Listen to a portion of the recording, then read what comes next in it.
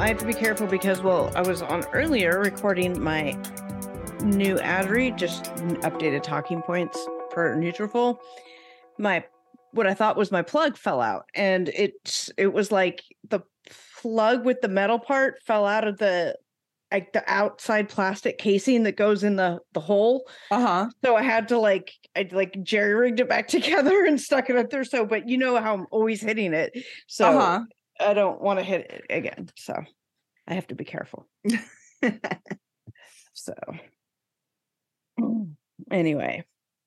You're due for one this episode, one knocking of the. I know. And I don't want to. The one that I always knock out is the white one, which is the one that goes to my headphones. But the other one, the actual one from the mic to my computer, is the one that broke earlier. Oh, gotcha. So where do you go? Oh, there you are. Okay. So anyway. So Charlie, you're just like, how do you get him to stop puking? What do you do? What are you doing with it? The situation? Yeah. So the vet said that it is a virus. She said it's not the canine flu. She didn't test him for kennel cough. She just said it's a virus because he's only throwing up after he's coughing a lot. It's not like it's not a GI thing. So she said that his lungs sound like, well, she didn't actually say anything about his lungs. She just said that it sounds like it could possibly turn into pneumonia.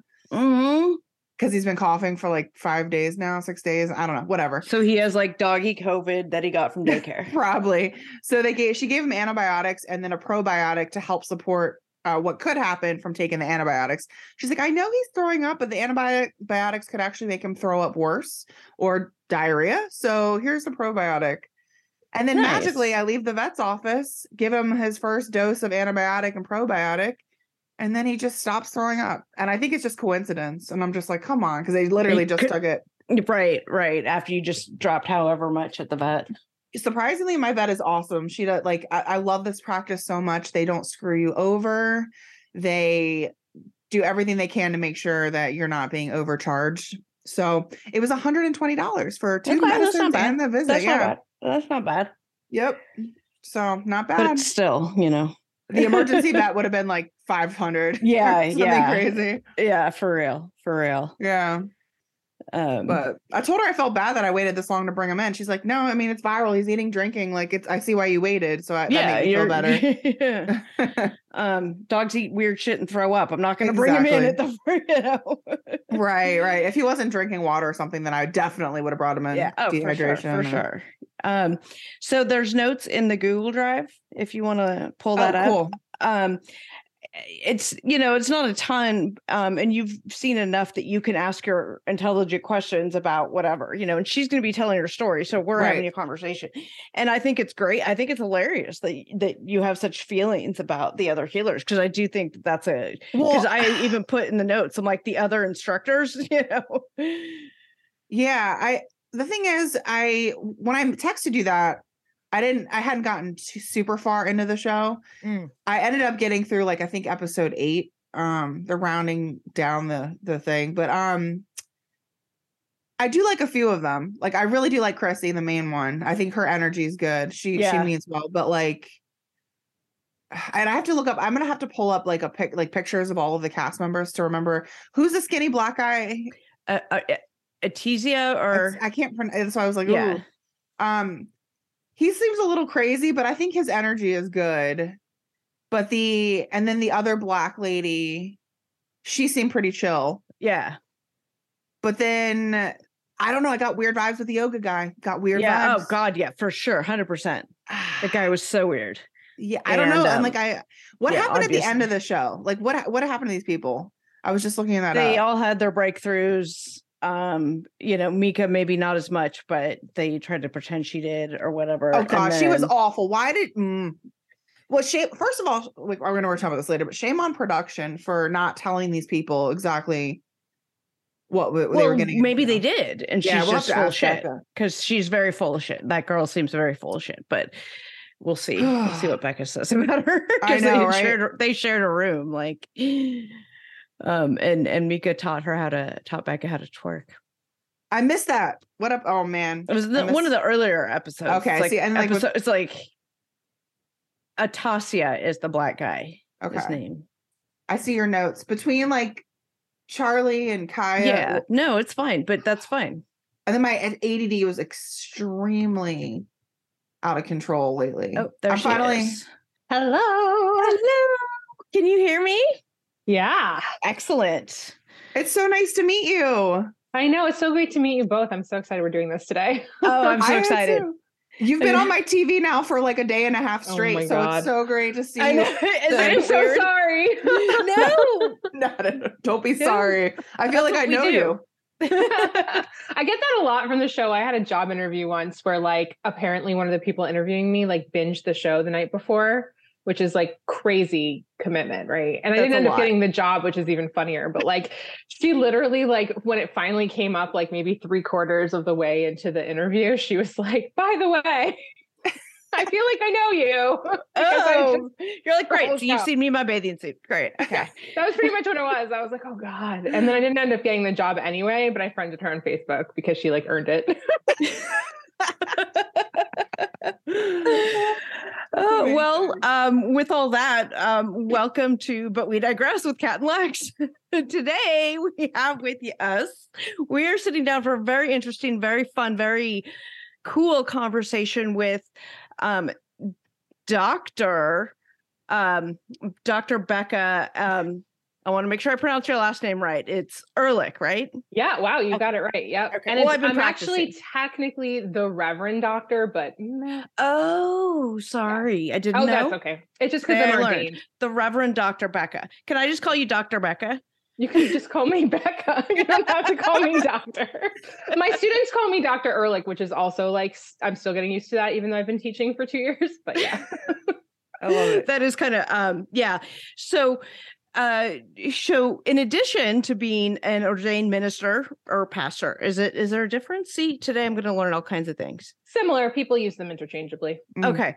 Yeah. You were also a cast member on a TV show called Lost Resort, which I put Lost Island in here at first. And I was typing in Last Resort and I was like, wait a second, what am I even watching? Not Last Resort. No, but I think it's a play on that. Oh. Get it? It is. Yes. Because we're lost and it's our last resort. Yeah. Yeah. So it was a reality TV show that aired on TBS and is still available on demand or on the TBS app. I found it during COVID. So it aired like a year, like during that, I think of 2020. It didn't get a lot of play, unfortunately, but I think I've really enjoyed this show. And it's a show called about 9 strangers at their breaking points. They are followed as they go to an exotic wellness retreat where they embark on a voyage of self-discovery against a tropical backdrop. And in case TBS. You're wondering, they're not being pampered with massages and petties and manis. Oh, my poor roommate thought that was the case, but that's a whole other conversation. Yeah, we were actually just talking about her.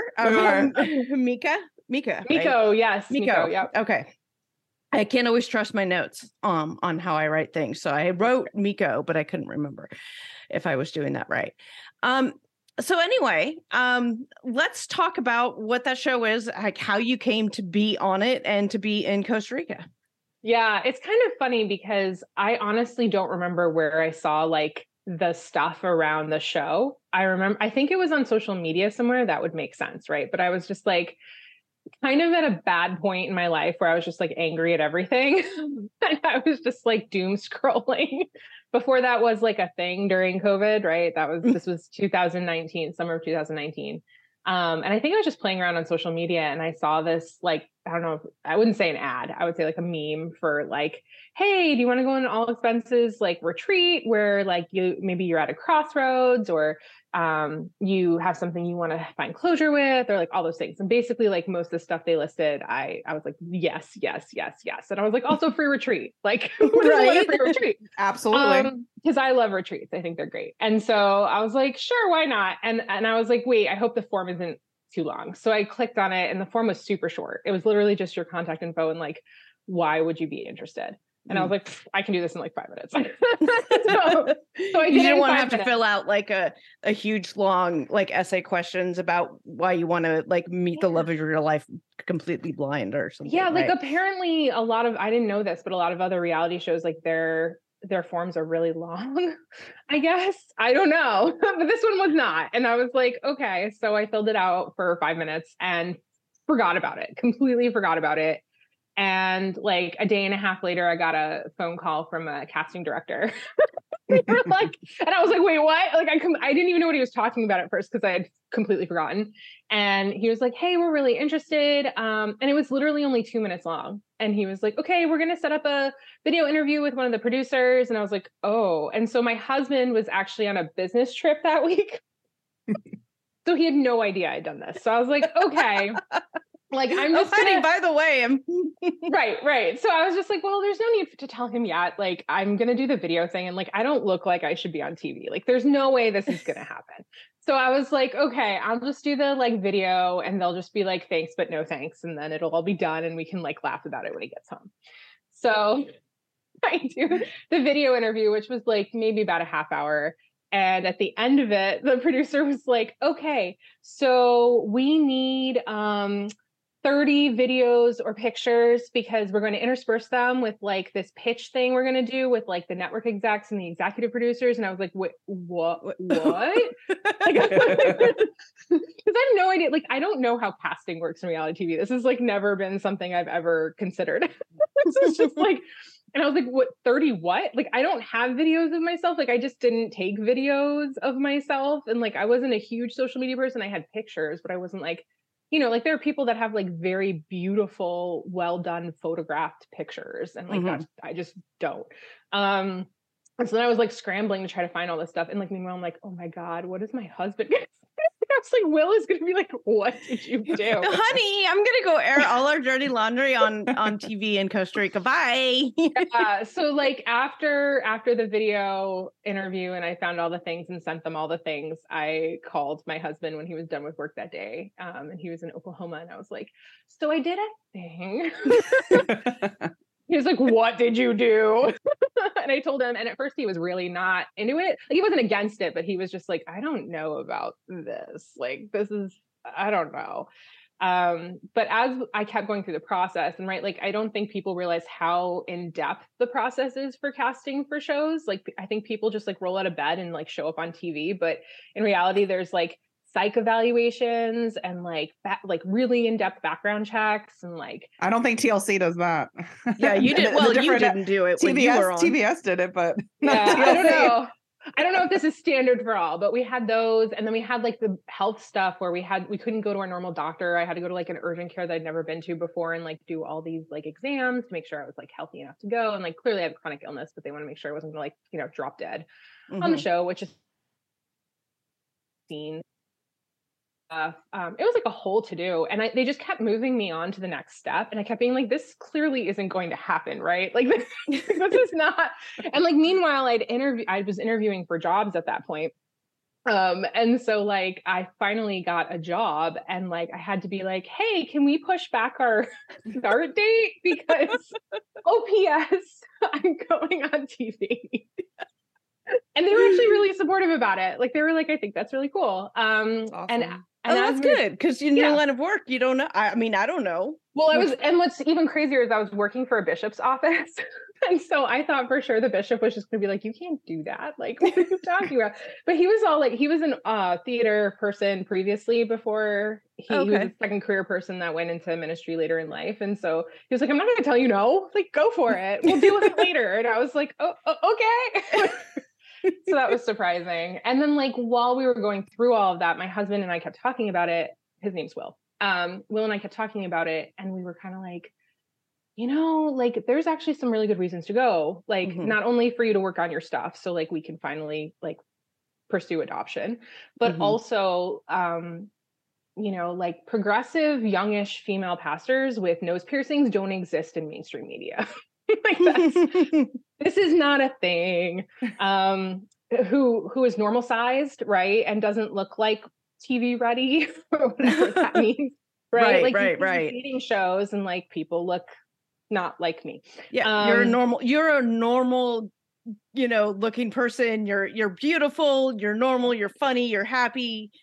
That's normal. You're not, you know what I mean? Yes, yeah, I get totally. that. And so like, we were like, this might actually be really good, like to be that voice for that.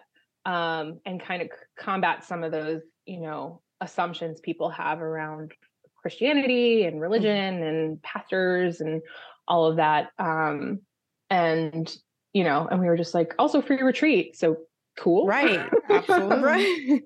So he kind of warmed up to it as we kept going through the process. Yeah. So that's kind of how that all went down. It's kind of crazy to think about now. I still can't believe I applied and like ended up on the show. They told us later, like, it was a new show, so it obviously didn't get the same numbers for applicants as like established shows do, but they said about 5,000 people applied. Oh, wow. Yeah, which is a lot for like a new show that no one knows anything about. Yeah, for sure. For sure. So you got to go to, there was a lot in your introduction that we're going to break down and talk about a lot of it because, the reason you went on this retreat to do this, you mentioned so that you can look forward and move forward to being able to adopt. Right. I really want to go into detail, as much detail, obviously, as you're comfortable with. But before we get to the snarky stuff, let's get into Gideon. Yes. Thank you for remembering his name. That's nice. Of course. Yeah. So when we were filming, it had been 5 years. Now it's been longer, but it had been 5 years since I got pregnant and carried to term. Everything seemed okay. And then I passed the due date, which happens a lot for moms, which for some reason people don't talk about a lot. And so basically they were like, if you hit a week after the due date and you haven't, naturally gone into labor, we'll have to induce you. And I'd heard horror stories from friends about getting induced and it hurts more and all that good stuff. So they were like, all the stuff, like walk around, eat spicy food, like all that stuff. So we did all that stuff and my water broke, I started labor. But as I started the early stages of labor, the heart rate of my son kept dropping and coming back and dropping and coming back. And they started to kind of freak out about that. So they were like rolling me over and trying to find the heartbeat on different parts of me. Like I was in like weird positions, like over here and over here and over here. And then they were like, well, let's try different monitors. And they grabbed another monitor and it was still doing it. And so then they were like, okay, we got to go into an emergency C-section because we can't let his heart rate keep dropping. And so, and there was not enough time to like do it where it was like locally done. So they had knocked me out completely. Like they were just like, and go. And so I woke up, I was in the recovery room and my parents had come down for the birth. Like they basically jumped into a car and went as soon as they found out that they were doing this. And the first person I saw was my mom. And I said, is the baby okay? And she went, oh God.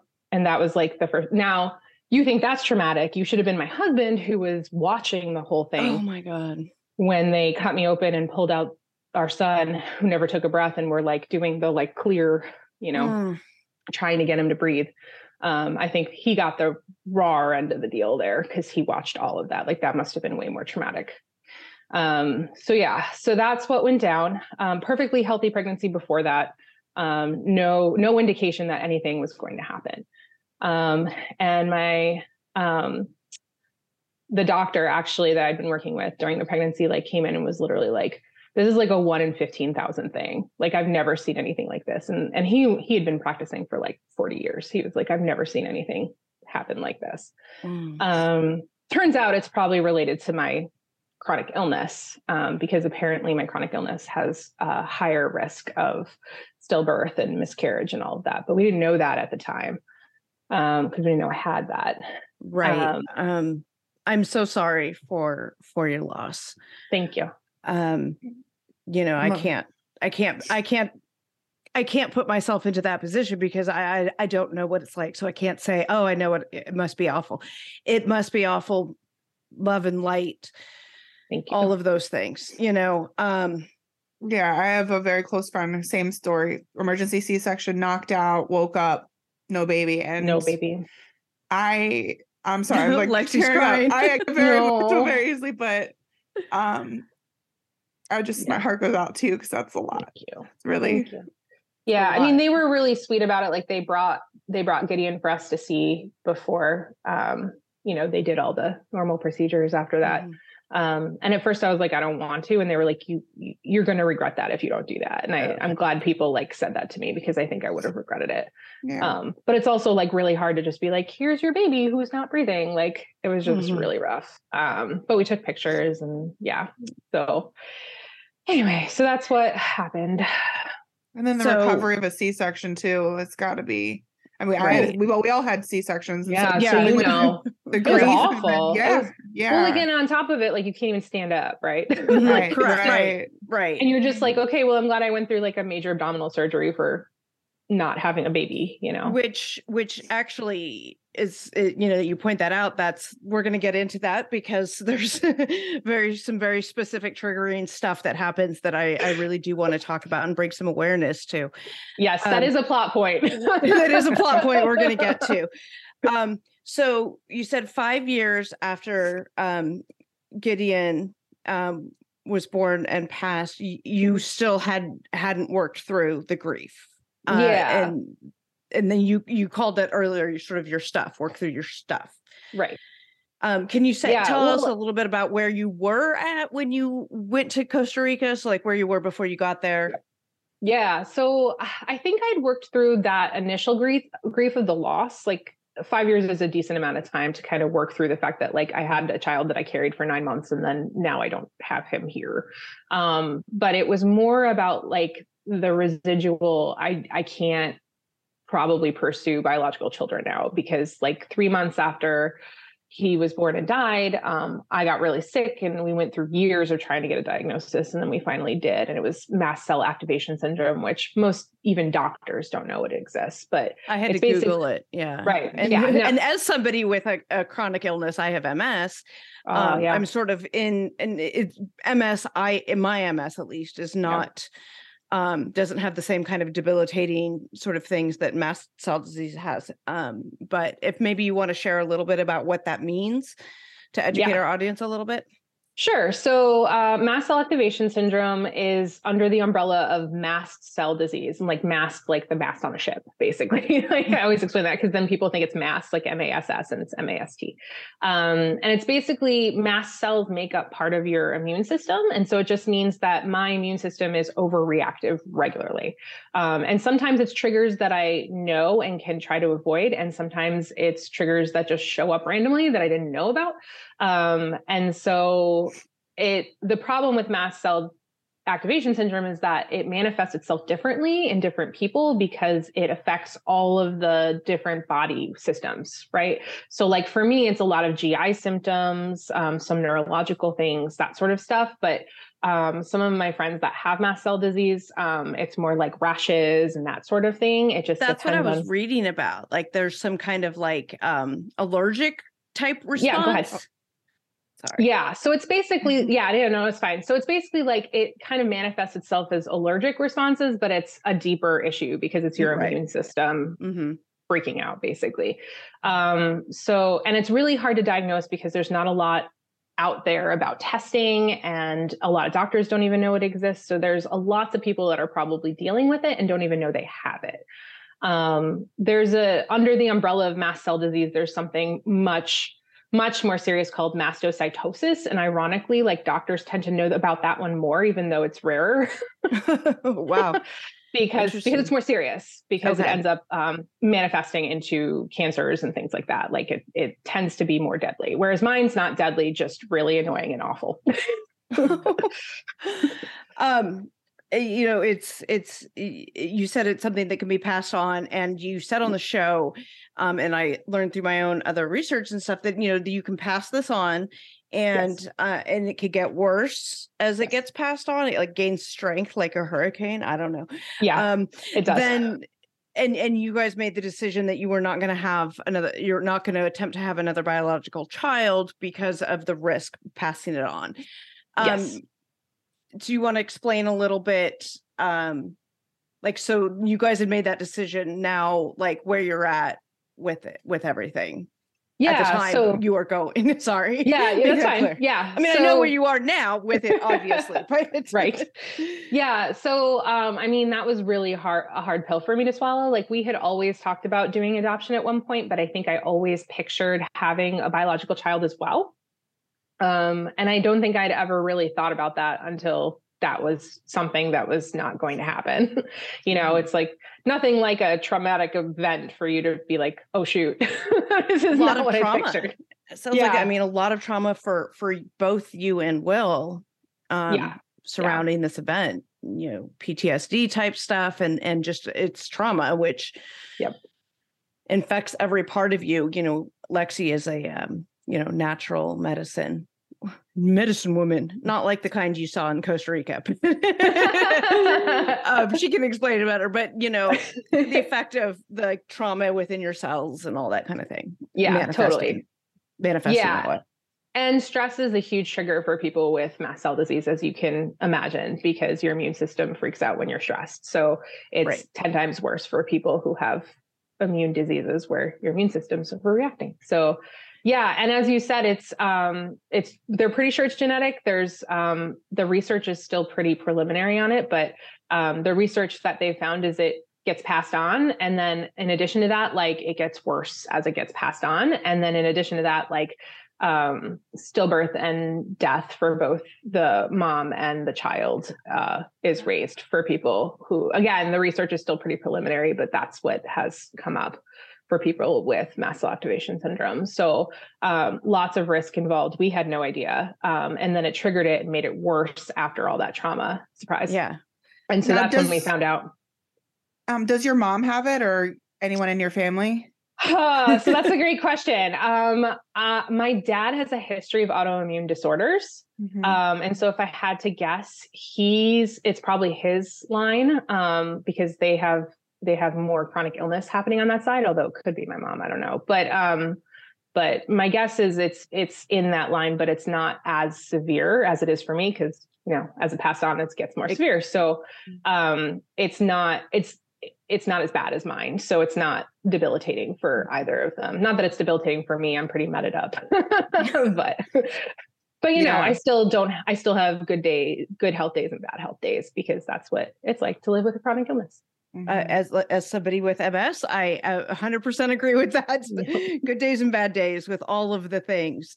Yep. That's why I spend so much time in the gym these days to help my physical health and my mental health, which are both the big triggers with stress and things like that. If I can keep those things healthy, and with me, the mental and the physical are very connected. So, keep it all together so I can try to fend off as much of it as possible. That's great. So anyway, so you're at the point now, and then where you decide that you do want more children. You do want children, right? You want living children. You want to be parents, but you're not going to do it biologically. But you're not at a point emotionally where you can start the process for an adoption, right, or anything else, any other process that you may choose. So that's the point where you're at when you're going to Costa Rica. Yes. Now, did you have the right expectations of what to expect what did they tell you were going to get into? This was the biggest question for me, because I was like, if these producers set them up with no idea what they were getting into. I knew you guys were going to ask me this. Part of the reason we asked this question is because one of the first things that Lexi was saying as we got on was something about Miko not wanting, not knowing that she wasn't going to get massages and stuff, because this is anything but getting pampered and massages. So we want to know what you were told. So this is the weirdest thing, because they switched what channel it was going to be on. So it originally was going to be on TNT. And so what everyone was told was that it was going to be a docuseries about alternative wellness. And so I had in my head, and like, it was ish. I was going to say it was adjacent. Yeah, kind of. But like, I think that was the original plan. And then they decided to switch it to TBS, I think, for the younger viewership.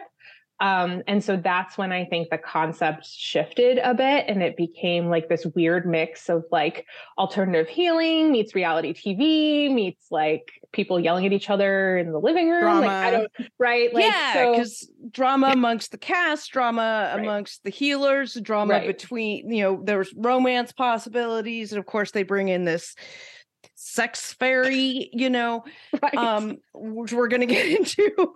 Yeah. And so like, I think, so what I was told at the beginning, I don't think it was not true. Like, I think what happened was the image of the show, since it was new, got shifted. Mm-hmm. And so I went in being like, okay, it's a docuseries. And you're going to laugh at this. I did research and I found out the same casting firm, like as I was going through the casting process and I was farther and farther into it, I saw the same casting firm put out like, we're looking for healers. And they were like Reiki, yoga, like all this stuff. And so I had a general idea of what they were looking for, because I'm like, clearly this is for the same show. Like, they can't also be making another show about alternative wellness at the same time. Like, that's crazy. So I kind of had a general idea of what they were looking for and what we might be doing. Now, obviously, there were a lot of surprises around that, because there was stuff that we did that wasn't on that list, and then there was stuff on the list that we didn't do. But I at least had a bit of an idea, whereas like Miko had no clue at all. She legitimately thought like this was a retreat where we were going to be like hanging out and like getting pampered. And then was really upset when I hear like really alternative healing, I'm thinking like maybe an acupuncturist, a chiropractor, Right. I don't know, a massage therapist. I can see where that Maybe some craniosacral like scalp massage. Right. Yeah. And what's funny is like they originally like asked for, I think, like someone who does Kundalini yoga, and I had no idea what that was. And so then I like went down this rabbit hole one day of like researching that, and I was like, that's interesting. And then I like tried the fire breathing thing, and it was actually pretty cool. And I was like, okay, this is not going to be terrible. Like, I can do these kinds of things, So, and then they didn't, of course, have anybody do that. So I was like, I'm so glad they didn't have Kundalini, but they did have a large variety of things. And one of the things, before we get back to some of the other guests and healers, one of the things that I loved about you specifically was how willing you were to just try everything. And yes, as a Christian minister specifically, right? Like, yeah. I'm fortunate to have several female ministers in my life that are similar to you. And, that's no accident, no coincidence, right? And so I've gotten to, be able to see some of that and some of the alternative things that they, look at and stuff, and sort of bucking that traditional notion of old white man in the sky type of thing. Yep. I think you being open to participating in all of these, as some would say, whacked out, woo-woo, crazy, depending on where you fall on the spectrum of, alternative stuff, which Lexi and I, both kind of swim in that water regularly, where it's, she practices it, Well, we practice complementary medicine with acupuncture, but complementary alternative medicine is what the National MS Society calls it. Oh, is it? Yeah. We'll be right back. And now back to the show. Yeah. We don't like to use the word alternative anymore, just because we're so integrative now into Western medicine. But I will say that I think it's awesome, like you just said, that you're open to all those different things, and just the new experiences, because you probably are going to meet people in your life, and as a minister, whether it be like coaching, working with, that have maybe done some of these experiences, or it did work for them. And it's not like it's evil. Well, not all of them, but or bad. I should say all of them, but you never know how someone's going to have a breakthrough. Yeah. And that was, well, sorry, go ahead. I didn't mean to interrupt. No, I was just thinking I was going to go into the whole, like, I don't agree with some of the things they did, but we'll get to that. And we can get into some of that. And briefly, before I hand it back to you, Becca, is you also write a blog. You're also a published author, which we're going to talk about when we get to that. But you have a blog as well. And I was in reading through that, like you had gone on a a silent retreat with monks. And so this is not an uncommon thing for you to explore these other ways of looking at things. And as one of your reasons for doing the show was to sort of break the stigma about, maybe pastors or ministers. Talk to me some about that. Yes. That whole Yeah. thing. That's so much. concept. And I love it. Yeah. So I like anything that's going to challenge me spiritually. I teach Christian spirituality. Like that's one of my side hustles. I teach at a seminary. So, people who are learning to be ministry leaders, I teach Christian spirituality courses too. And so I always like exploring new things around spirituality and be like pushing myself and challenging myself spiritually. So going on this retreat was not that weird. And then in my circles, like going on a retreat period isn't that weird. So like we couldn't tell people we were going to film. So I would be like, I'm going on a retreat. And everyone was like, okay. Okay. Like no one, like it was no questions asked because everyone, like that's a thing in my circles is that like people go on retreats. And so one of the things I really appreciated going on, I knew I made the right decision when Miko and I met each other for the first time, and they didn't air this, but after we did the initial introductions, we asked each other, like, what do we do for a living, basically? Mm-hmm. And I said, I'm a pastor. And she said, so you hate gay people?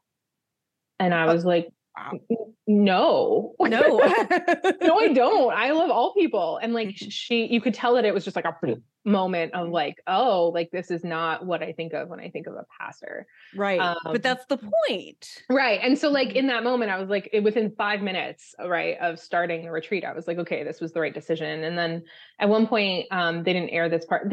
There were parts where they pulled cards from like a divination deck. And they had us do that at the beginning of one of the ceremonies.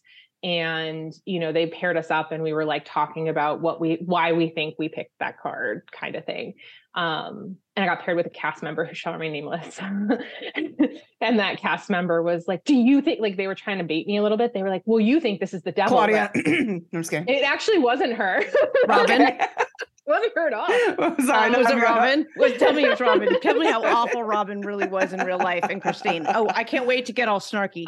We'll talk about the cast. We'll talk about the cast, I promise. And they were like, do you think this is the devil? And like, this is evil and like all this stuff. And I was like, no, like this is just a different faith tradition. Like this is just as valid as mine, my faith tradition. Like it's that just is not really refreshing to hear that, because I hear a lot of that's evil, and and Christian, self-proclaimed Christians wanting to stay away from these other things. And I think being able to explore all those different kinds of spirituality and you different, what did you call it? A different faith tradition. Yeah. Tradition. Okay. Tradition. Okay. I like that, because like, I have a higher power. My higher power is very spiritual, but not at all religious, and my higher power speaks to me through other people, brings people into my life. I hear, when I go to my AA meetings, I hear what I need to hear through other people, things like that. Yeah. And so seeing somebody who is, you're a Christian pastor, a Christian minister,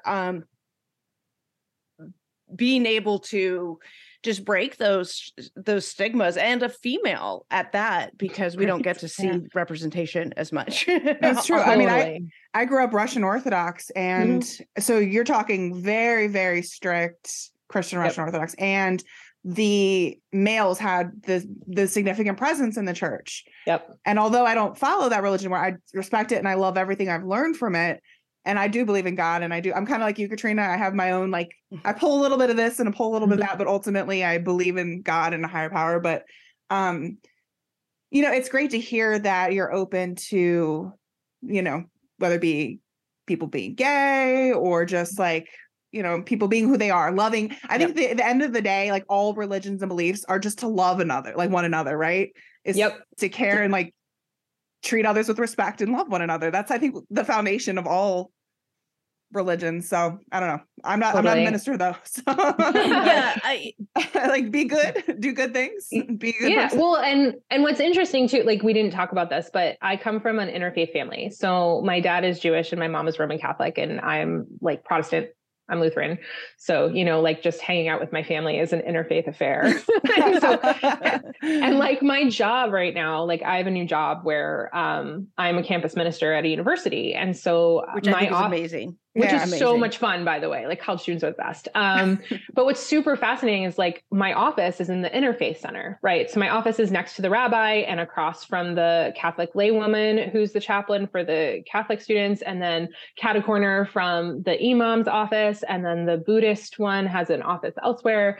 But like we're all in the same space all the time, and working together and like doing events together and things like that. And so like interfaith stuff is kind of my jam.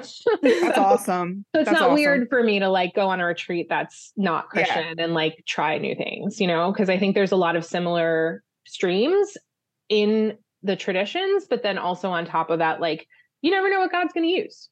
And like, who am I to say what God's going to use or not? And with that said, we can talk about this, but there was one ceremony that like I was not jamming with that a lot of people didn't jam with. They didn't air this. I explained this during the integration circle after it, but like, I modified it for myself, to fit more of what my spirituality was. And then it worked really well. Okay. That's interesting. But talk about that. Yeah. Okay. Since you're there, let's go there.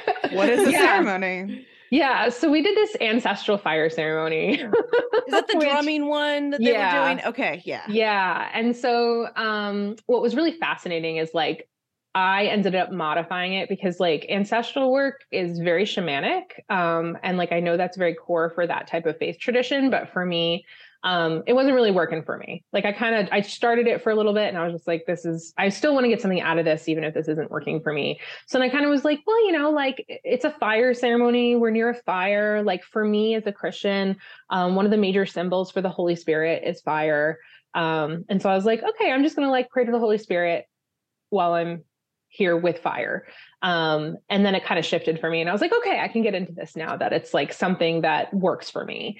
But what was interesting was like Thea, who's also a Christian, but from a different stream of Christianity, I think gave a more traditional response to that kind of experience where she was feeling really uncomfortable because it was like dealing with ancestors and spirits and things that we don't know about and all that stuff. And so don't want to delve into and things like that. Right. And so I think she gave the more traditional, if you will, Christian response to that sort of experience, but which I might have given had I not modified it. I don't know. I don't know what would have happened had I not modified it, but I don't think it would have been quite the same. But it was clear that like that she really wasn't jamming with that. And we had talked about it afterwards. I didn't air it, but like she and Christine and I had a full conversation about like, what does it mean to be, because Christine's Catholic. And so we had like a full conversation about like, what does it look like to be like a Jesus follower and do these ceremonies that are not Christian? And how do you decide, I want to do this? Do I not want to do this? Do I want to modify this? Do I want to do it as is? That sort of thing. Were there other ones that you modified? I know there was one that you sat out because it the said vomiting, on the screen, the vomiting one, no, because of medical I can't. Reasons. Yeah, I can't vomit up all my meds. That would be bad. Yeah. So I didn't do that one. I was there praying for people, but yeah, I didn't do that one. And actually I wasn't going to do the sweat lodge because one of the triggers for my chronic illness is extreme temperatures. Which is pretty standard for autoimmune disorders. So I had planned on not doing it at all. And they'd actually assigned Aqua to sit out with me, which is a whole other conversation. But we got there and Christian, the medicine man, basically said, hey, we know that there's someone here who's not able to do like the full experience. So we're actually going to do the first round and make it not very hot so that they can participate. And no one had like told me that. And I was like, oh, well, of course I'm doing the first round. Like, why wouldn't I do that? And so, and they were really sweet. Like they had me sit, like I was the first one in because you had to like walk all the way around for the ritual. And they had me by the door because they explained that the door was less hot as well. And so I did the first round, was completely fine. And people don't realize like for sweat lodges, there's usually like time periods that you do where then it gets progressively hotter. Yeah. So it was, I think it was 20-minute intervals, if I remember. And so it was like 20 minutes, and then they would open the door, bring more, like let anyone out who wanted to go, and then bring in more stones to make it hotter. And then each progressively. So it was 4 rounds. So I made it 2 rounds. Yeah. I was planning on just doing the first round, and then they like, did the thing where they opened the door, a couple camera people came in, check on us. and then these cameramen weren't going to stay in there though. Like, hell no. There was no space for that. I mean, it was so tiny. They had like GoPros on the ground that they had like pointed. Yeah, it was really fascinating actually, from a production standpoint, because we were all like, how are they filming us in here? And then we walk in there, we're like, oh, interesting. But like, the camera crew would like come in the between, like film us a little bit and be like, hey, is everyone okay? Check in on us. And they were all like, Becca, are you okay? Because I had already told them I wasn't going to do it at all. And like, here I was. And I was like, I'm going to do one more. Yeah. Check on you, make sure everything was going okay. Totally. And I was like, no, I'm going to do a second round. I'm doing okay. And they're like, are you sure? And I'm like, yeah, I'm fine. So I did the second round. By the end of the second round, I was starting to have some neurological symptoms. So like, I knew it was time to peace out. But I'm glad I did at least 2 of the 4 rounds. They of course edited it to make it seem like I was there the whole time, because I think it was just easier narratively when you have a condensed time period. So people were like, oh my God, you did the full thing. I was like, no. It just looked like I did. Greg and I came out early. Okay. Yeah. So that's the Sweat Lodge was one ritual. We talked about the fire ancestral. We touched briefly on the vomitorium one, which made me instantly think of Hunger Games. Oh God, yes. Where they puke at the Capitol, and they do, so they can eat more food. Yeah. Exactly. And so, this whole the retreat was 3 weeks long, and they took you through all of these various other rituals too. Right. All designed in some way, shape, or form to help you break through your whatever particular issue you're dealing with. Right. One of those was can we talk about the aqua? Sure, we can talk about specific. Wait, before you even ask about that, what are the experiences of these healers? Like, what are any of them actually like educated and or licensed in some sort of? Yes. Okay. I'm really glad you asked that. Yeah, because I want to put that out there first before we even get into the other stuff, because I'm like, some of this is like borderlining. So out of scope.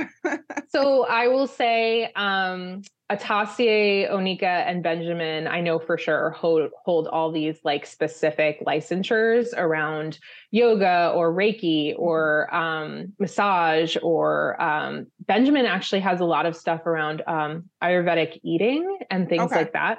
I researched that when I was in my wanting to go on a retreat phase in January, which was actually, honestly, I wanted to find somewhere similar to what you did. I had that in my mind. Minus the cameras, I can't go to Costa Rica. We can take ayahuasca. We can go to ayahuasca in Brazil? Where do you do Oh my God. I don't even know.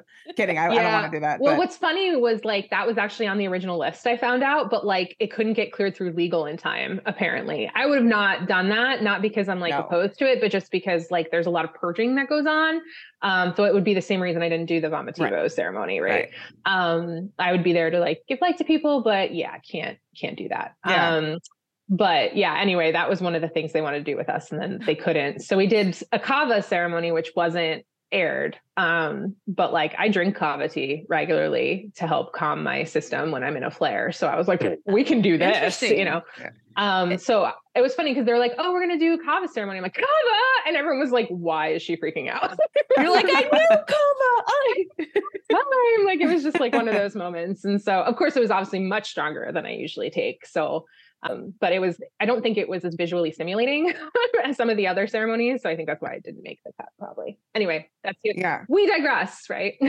There you go. Welcome to the podcast.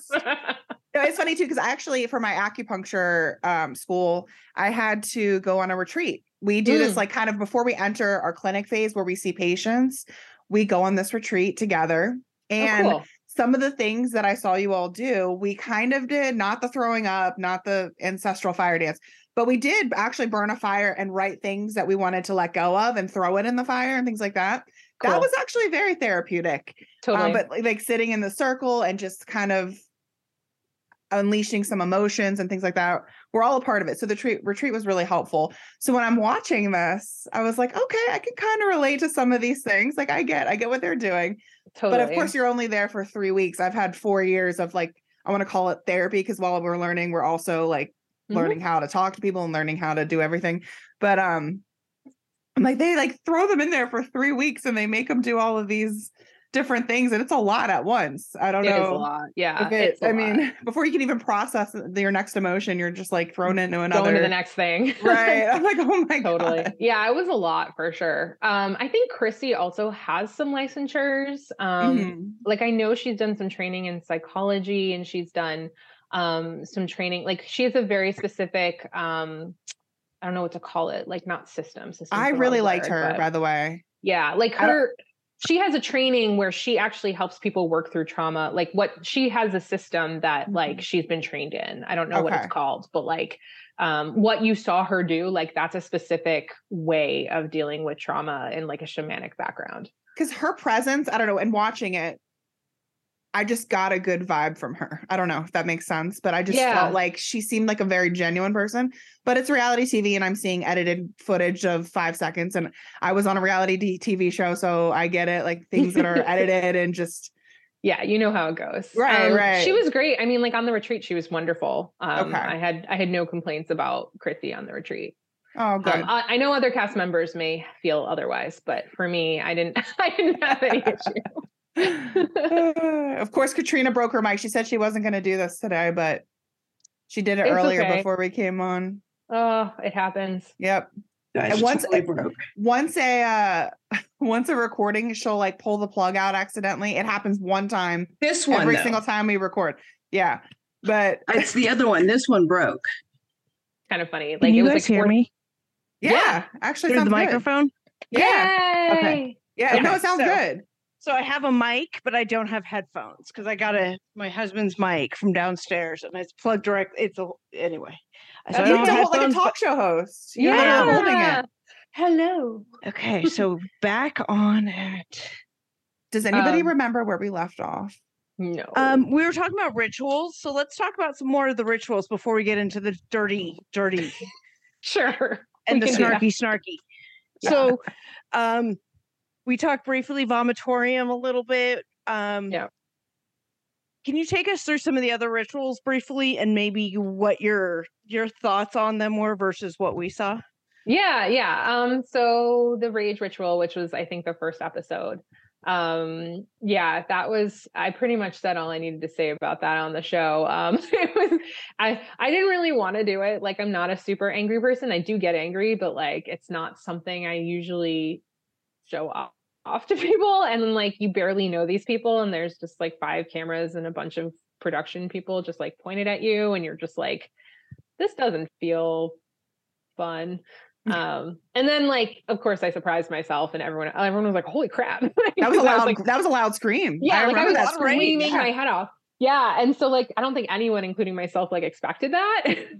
But that's good. That means it's kind of working, right? Yeah. So I appreciated it more than I expected to. The static dance ceremony was really great. The one that Atasie led. And you have a background in theater and dance and art movements and how God works with that, right? Yes. So and tell me more about that, because that's not the first time I've heard it.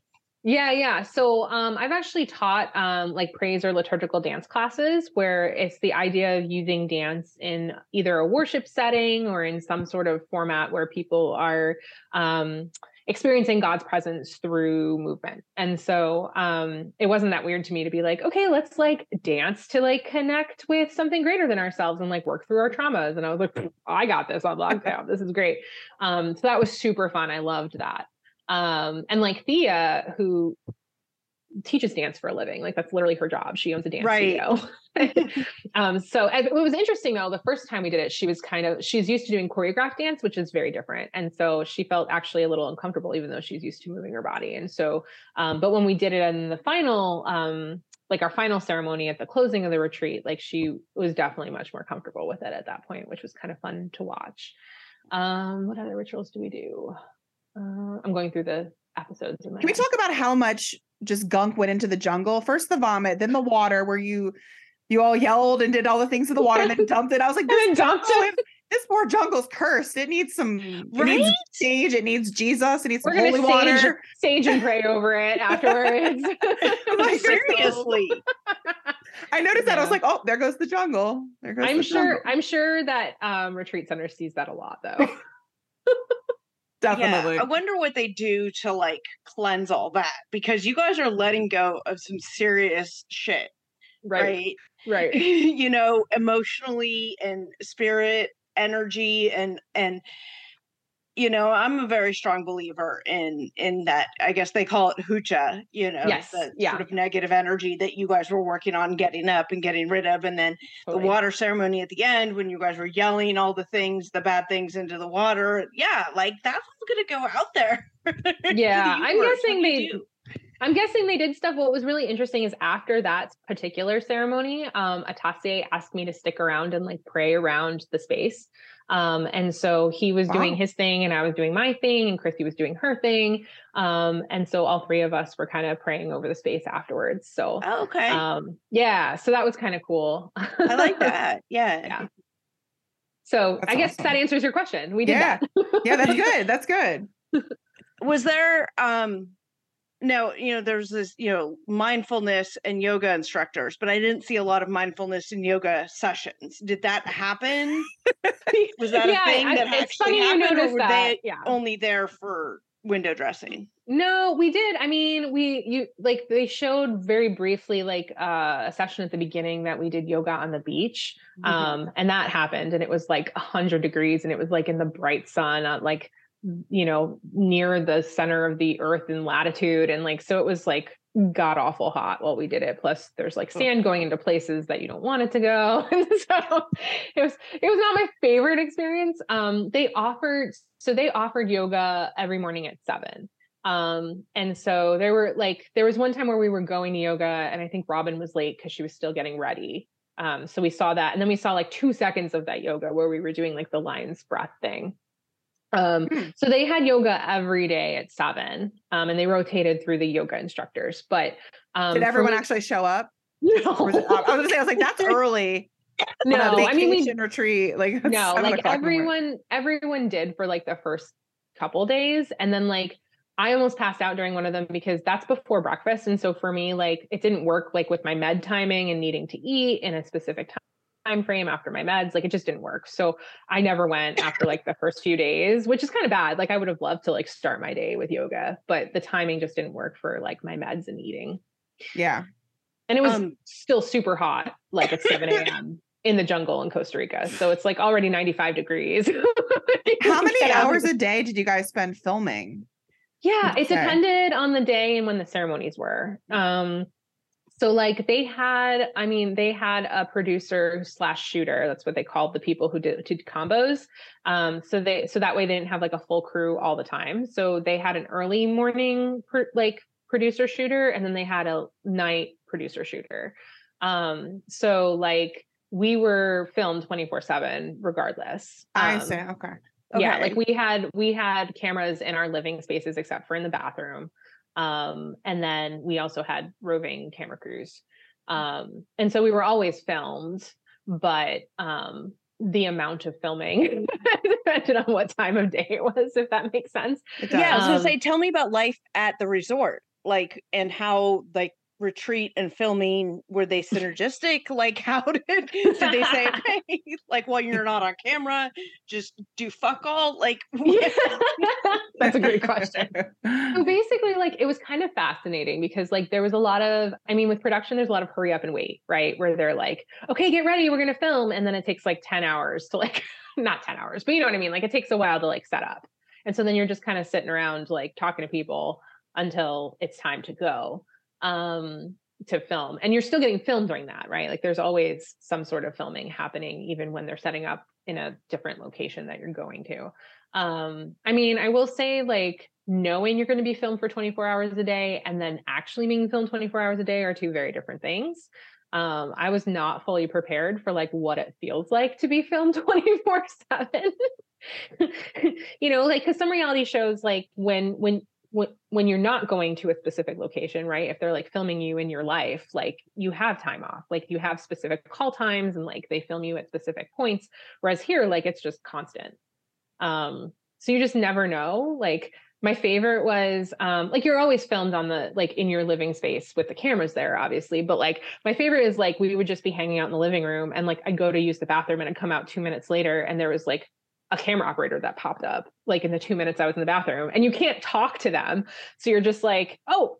Did you remember to turn your mic pack off before you use the bathroom? Because that was another thing we had. Like, turn the mic off. Turn the mic off. I stopped doing that after like day 2 because usually it was like in a spot that I couldn't reach. Yeah. It was usually on my bra strap. Right. And so I'm like, I'm not gonna like do like gymnastics. You're like, whatever. They'll catch me on going pee. It's fine. I'm like, I'm sure the sound mixer will get it. It's fine. Right.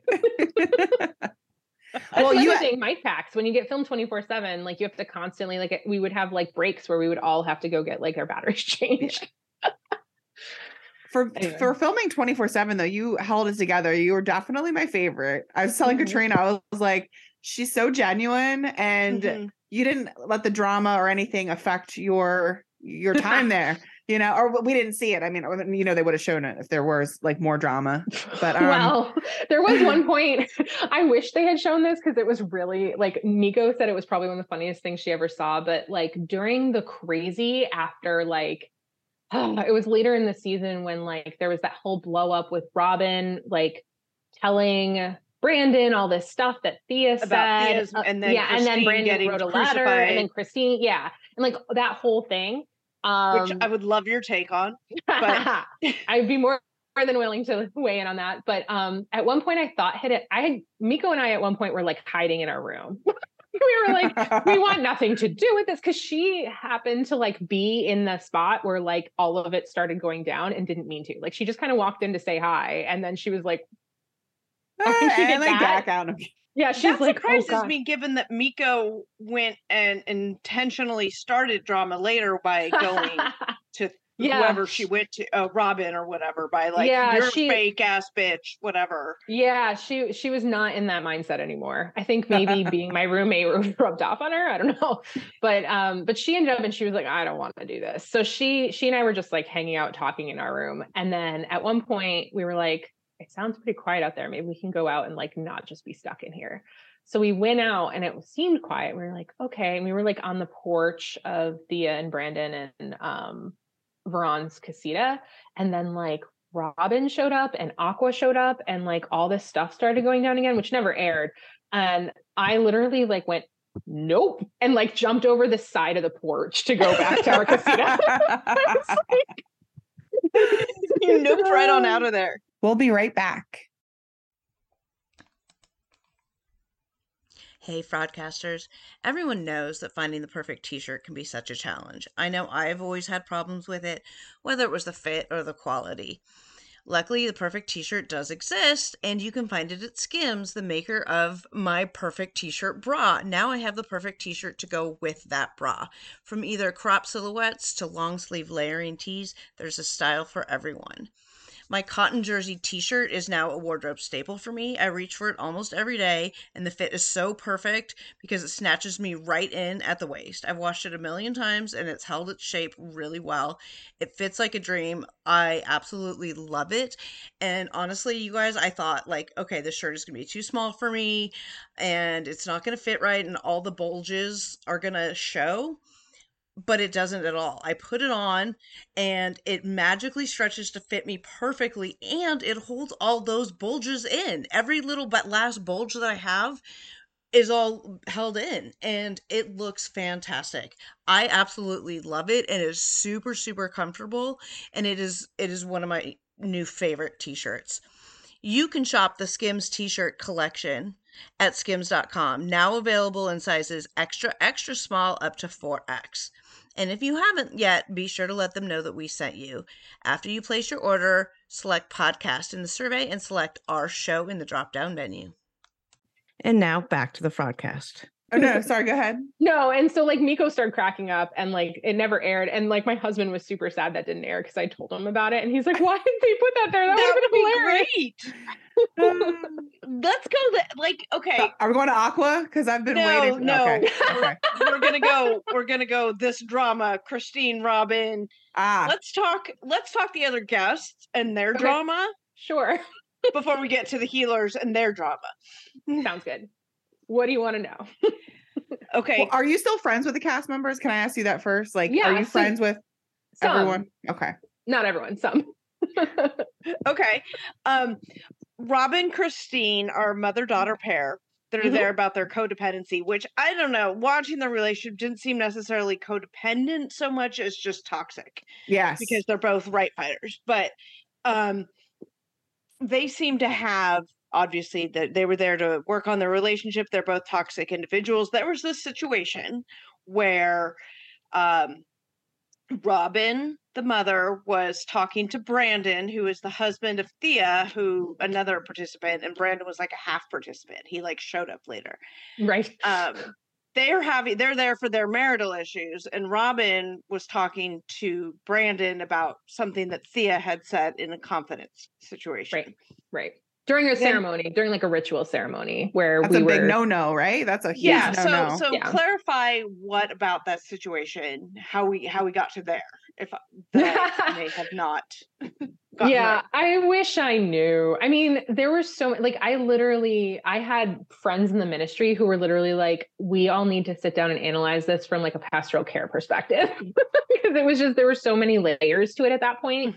And so like I don't even know how to untangle all of it to really like make sense of it, because there was just so much going on and all of that. Because then you've got like Brandon and Thea's relationship, you've got Robin and Christine's relationship, you've got like Robin and Brandon's relationship at that point, because they were like talking to each other about stuff. You've got Christine and Thea's relationship. Like there's so many different parts layers of it. Yeah. So like, I don't even, that was one that I just sort of like stayed away from, because I was like, it was funny. They didn't air this because I think if they had followed what I said, it wouldn't have made drama. But like before I knew everything was going to go down before it happened. And I was in Greg and Robin and Christine's casita, and I was like, yo, like anyone who's not involved in this should probably leave.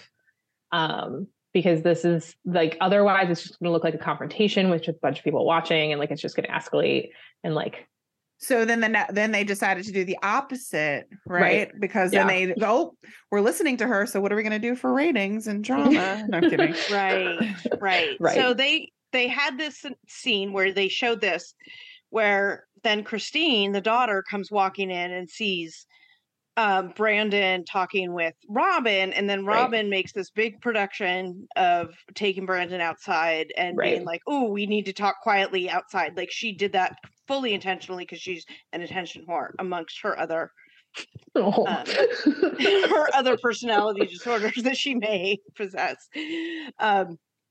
But so then Christine was like, well, what is she talking about? And she's like trying to listen. And then Christine later goes and tells Thea that Robin was telling her husband her secret stuff. Right. Because and then Brandon writes a letter that clearly had stuff in it that only Robin knew about. And then like, it was a whole thing. Yeah. Right. So there was some concerns about like giving away confidences that were said in the integration circle, which is a time for y'all to process and talk to each other. Like we had that in rehab, right? Mm-hmm. Where we called it processing, where basically like you could talk about all the shit that was happening with everybody else that you were living with in the sober living. So it seems like that. So this whole mess, what was your take? Let's say, okay, so at the heart of it, it seemed to me, was the Christine-Robin relationship, which is toxic as fuck. Excuse my language. It's great. My higher power says it's okay to swear. It's all good. Anyway, she's great. She's female too, because fuck the patriarchy. Yes. But anyway. Love it. Anyway, that seemed to be the heart of the drama there. And then of course the ancillary drama then with Miko coming in to wanting to tell on this and this, or all of that. What was your take on the Christine-Robin relationship, and was it as toxic to the rest of you as it appeared from watching TV? Yeah, that's a great question. So I will say that separate and apart from each other, they were lovely human beings. Like I still talk to them. They are lovely, lovely people. It's when they were together that like all of that awfulness happened, because the relationship was just so broken. And they just kept making it worse. I will say it was just as bad as it looked. They needed major help. It was rough to watch and see regularly, which is why they were there, right? Like I'm glad they were there. Right. And they worked through stuff, for sure. But yeah, it was rough. Absolutely. It was rough for us to watch as well. I'm sure. I will say I broke down and cried though when I saw Christine reading the letter. I mean, I lost it. I don't even know what was said, obviously, but it was obviously terrible. And when we talk about breaking generational ancestral trauma versus abuse. Right. Totally. Right. It has to stop somewhere. Or, you know, somebody has to do something. Right. Yeah. And that definitely got me, that I felt for her. And so as much as I was judging, because I'm a human being, I judge and then we have to retract. But anyways, I was judging. Then I had that moment of watching the letter being read. And then I broke down and again, I was like, come back to yourself, Alexis. Like, no, she's a human being and she went through a traumatic childhood, and remember that she's healing herself and yada, yada, yada. But that definitely, it made her behavior make a lot more sense. Absolutely. You know, for once sure. they explained Robin's trauma, generational trauma, and then you saw some of where that was manifesting in her relationship with Christine, you know, and how Christine was, because she didn't know and intentionally wasn't knowing that stuff. Yeah, totally. It informed the way she behaved. And so do you think that the way that all wrapped up was as neat of a bow as they tried to make it on camera? Like, oh, look, they're fixed now because of our retreat. Yeah, I mean, obviously nothing is fixed like perfectly, but I mean, they legitimately were business partners together afterwards. Okay, that's great. Yeah, like that's real. We're not great business partner families, but you know. but like, yeah, their relationship's completely different now.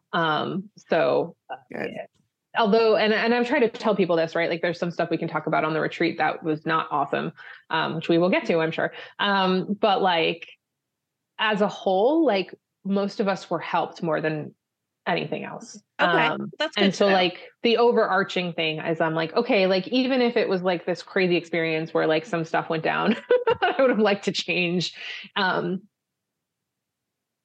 Just all of it like was still worth it for me because like it changed my life. Clearly, like obviously we've adopted. I have a son now. Yes, congratulations. Thank you. Yeah, spoiler alert. And so like that, I don't think that would have happened without my work on that retreat. That's amazing. Well, that's good to know that it wasn't completely exploitive just for, you know, ratings and let's stir up drama and stuff, that there actually was some beneficial stuff. We were talking about some of the instructors, healers, whatever you want to call them. We really liked Chrissy, the lead healer. She seemed to understand a lot and then also not put up with a lot. One of the things she finally got to her breaking point with was Miko and her half in, half out the door, like constantly wanting to go. If you want to go, just fucking go. And they had the sort of, you know, excuse my language, but come to Jesus, basically. Like, basically. Understand or not. And she did, which is good because I was frustrated with Miko's in and out like long before Chrissy was. You and Miko were roommates. Yes. Miko taught you how to twerk. We had the pleasure of watching that. Which I missed that somehow. It's like the first episode. I know, but between my 2-year-old and everything else going on, my dog's been sick, puking for a week. That's a whole other thing. I was like, so I'm trying to rewind, I'm trying to watch it. And then you brought that up and I was like, how did I miss this? It was very short. It was like a super short class. Don't worry, it's saved in posterity for when we publish the episode. Oh my gosh. No. Oh God. I mean, I'm just saying. You know. Well, the funny part about that whole thing is that like when we first met, like I think she thought it was funny that I was a pastor, and I think she was trying to shock me before she fully knew who I was, because like it takes a lot to shock me. But she was like, "Oh, I should teach you how to twerk," and I was like, "Okay." And she's like, All right. what? And I was like, cool, I'd love to learn how to do that. And she's like, okay. I kind of, hated her at first, and then I Aw. came to like her. And I'll tell you what too, it was because you were so nice to her and seemed to like her. I like trusted your perspective because I seemed to like you. So I was like, oh, well, she must be a good person if Becca's being nice to her. I love Miko. Like, she is by far one of the most interesting people I've ever met in my life. Like, she has a lot of layers to her and like just has a lot, like, she's super talented. See, I wish they would have told us more about this. Like, on the show, like go really deep into who you all are. More so than they did. Had time. I wish they had time for that. But like, she and I had like some really deep conversations, and like we prayed together a lot. Which obviously they didn't show any of that. But but like we had a lot of well, it also isn't like super juicy or whatever. But and like we talked some really deep stuff about spirituality and faith and like her life back at home, and like we just had a lot of really good deep conversations. And so I wish that came across more in the show. Like she's my ride or die always. I love her so much. I texted her today and I was like, I'm doing a podcast about the show. And she was like, oh, have fun, boo. Like, oh, okay. Well, text her, bring her on. She'd probably be totally into that. But she's great. And yeah, apparently we don't obviously see each other because she's on the other side of the country. She's in California, and I'm not. So no, you are not. But we do still talk once in a while. We still chat, DMs, all that good stuff. But yeah, she's awesome. I love her. What about Claudia? Do you see my face? Lexi went down the social media rabbit hole on Claudia. Did you? Because I don't follow her. Okay. You're the only one that I followed out of the show. I gotta follow you, Becca, by the way. Hold on. Oh, please I didn't know about any of this. Like, I watched the show and I sought you out and I followed you. You're the only one that I did.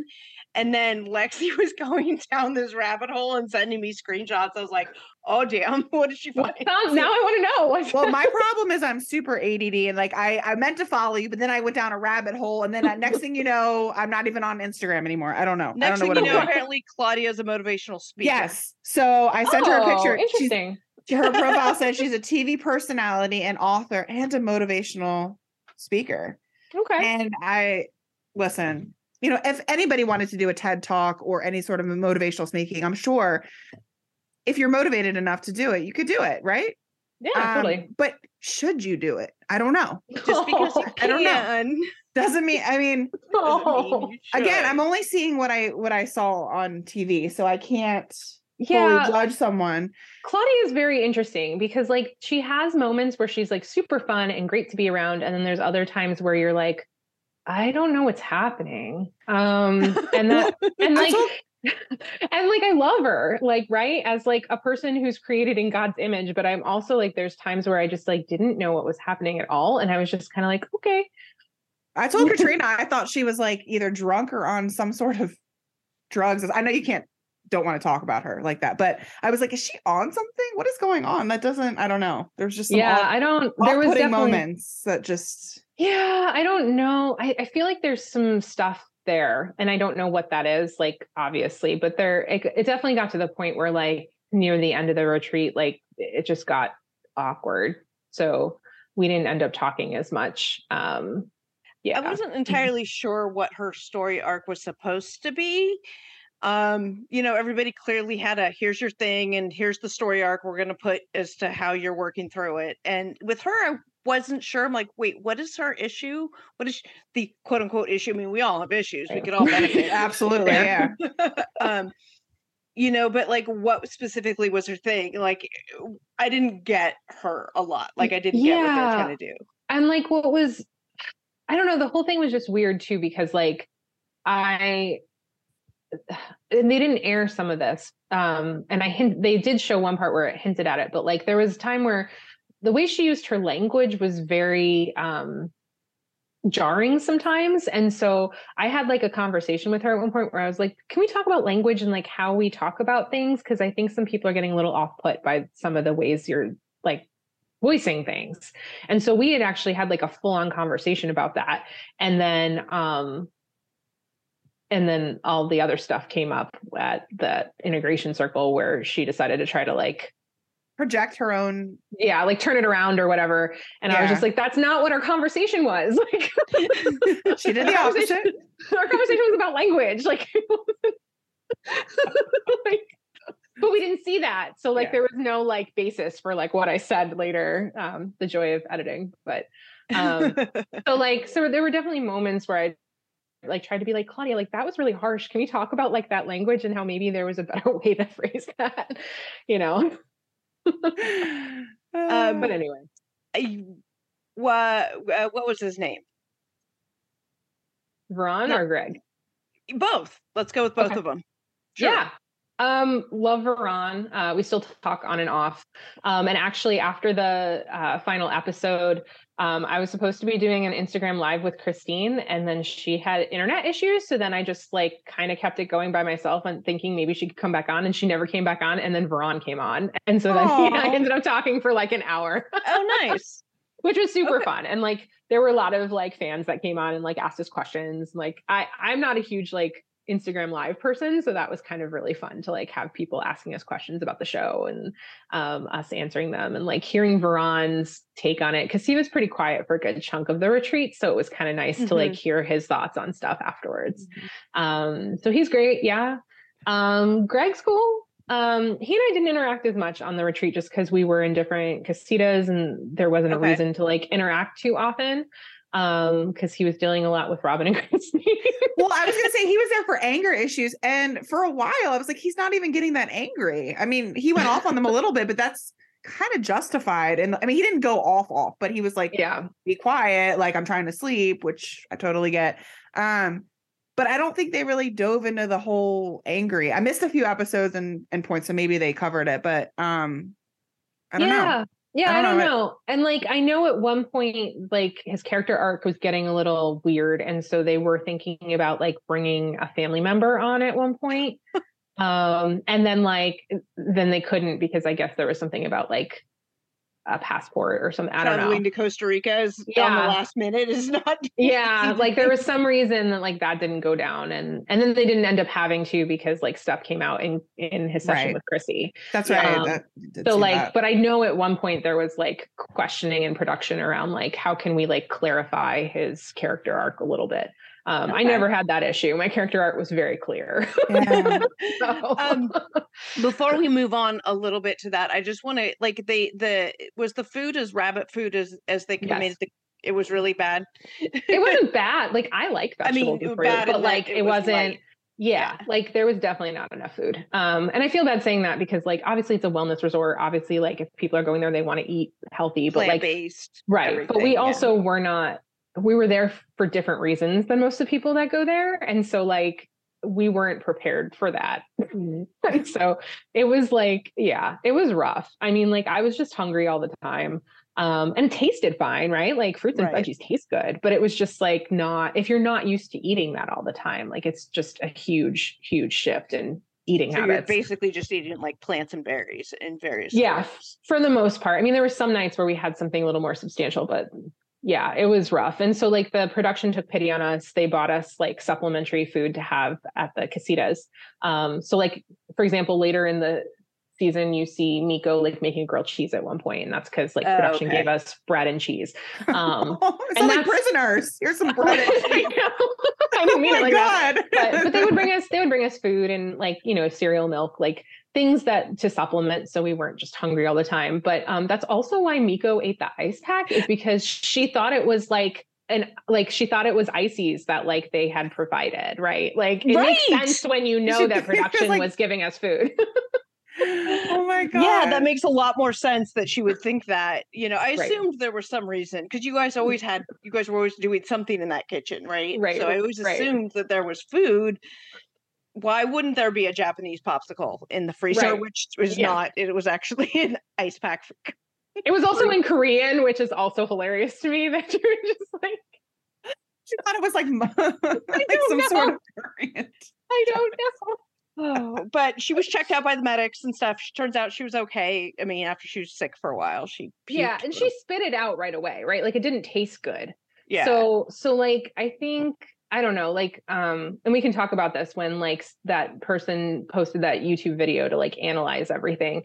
A lot of people were like criticizing, like, oh my gosh, production failed her, blah, blah, blah. And I'm like, okay, like, first of all, she spit it out. And second of all, so like, she didn't probably ingest any of it. And second of all, like, she was monitored the whole rest of the day. Like, we had a medic ready to go should something happen. And so like, if you notice, like the minute Christine's like, we got to get the medic, like the medic's there pretty quickly, because he's on, like, he's there ready to do whatever he needs to do. So like, we were all joking because it had been like the whole rest of the day, and like it had been established that she was fine.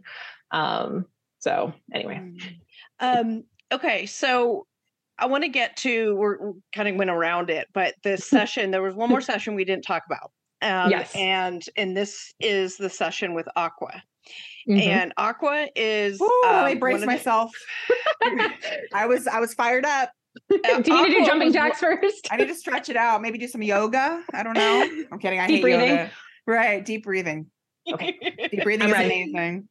Aqua was a healer that came late to the resort, and I'm wondering if you know any behind the scenes information about why that might have been. Like, was it intentionally to stir up drama, or like was she planned on being there and she was always going to be there late, like whatever? No, I heard later from the healers, because I still talked to a good chunk of the healers still. Okay. I heard later after everything was done that they had someone who was supposed to be in her position that did not work out for various reasons. And so then she got asked later than the other healers, and she still had stuff that was scheduled. So she came, that she had to do. So that's why she came late. So it really had nothing to do with like anything. It was just, it just worked out for extra drama for them. Yeah, basically. So she comes in, and her specialty is like sexual orgasmic healing.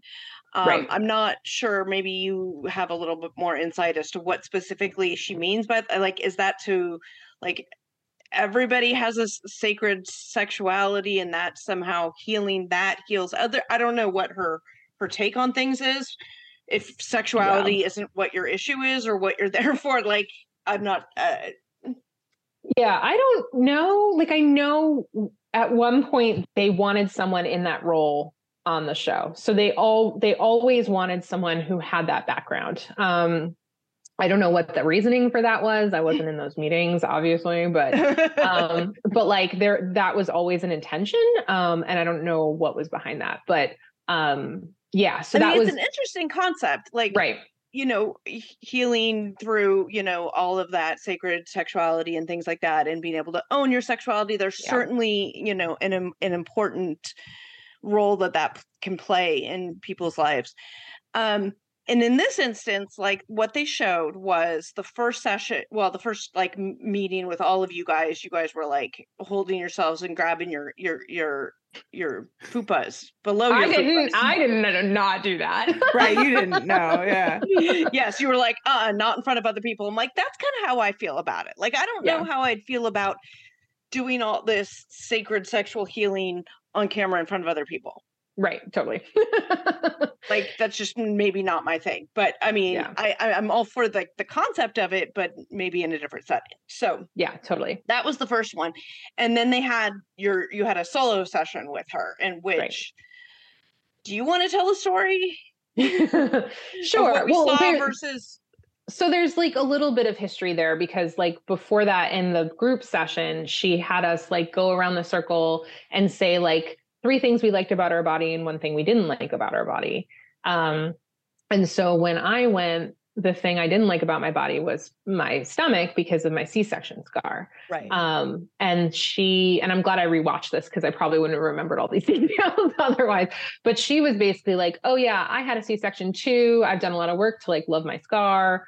And I'm like, well, I don't love my scar because reminds me I lost my son, right? Like you have a son who's alive. Like, did she know this before? Did she know your history before coming into that? Because she seemed either like she was just dumb. A bitch. I'm going to call it. She's like, she has absolutely no, what's the word I'm looking for? Empathy. It's not even that. It's just like basic social understanding, cues, interaction. I mean, like you're going and talking, and she's just not connecting. Like she has no clue Yeah. It's like she's so disconnected from what is happening. I don't even think having lost a child in a C-section might make you not love that scar as much. Right. Yeah. I just don't think she thought about it, honestly, because that was the impression I got later. Because I think she knew about it because I asked some of the healers later because I was curious, and they were like, "Yeah, we talked about everyone's like reasoning for being here." So I'm pretty like when she came to like get her up to speed. So like I'm pretty sure she knew about it. But I got the impression that like she just didn't even think about that connection. That like why I wouldn't like makes her a shitty healer. But even if she didn't know anything about it, and even if you hadn't lost your child, obviously you had an emotional reaction. You know, you're having your own experience, and she's not able to see that what she's saying is not okay supporting with hers means you should be okay with yours too. Right. It's not about her, it's about you. And she's making it about like you. I don't know. That was my take on a lot of what she did. It was like she's just not getting it. Yeah. So that was like the start of that. Right. And then I was just some history here. So like we knew like they had production had told us there would be one-on-ones, but I had thought that they were happening later. I didn't expect to be like, and they just came to me and they're like, "Hey, you're going to do a one-on-one with Aqua." And I was like, "Oh, okay." All right. I was like, "Oh, I'm not sure that would have been the first one I would have picked, but I mean, sure, like I'm open to that." And so, and like what people didn't see, I had a one-on-one with all the healers.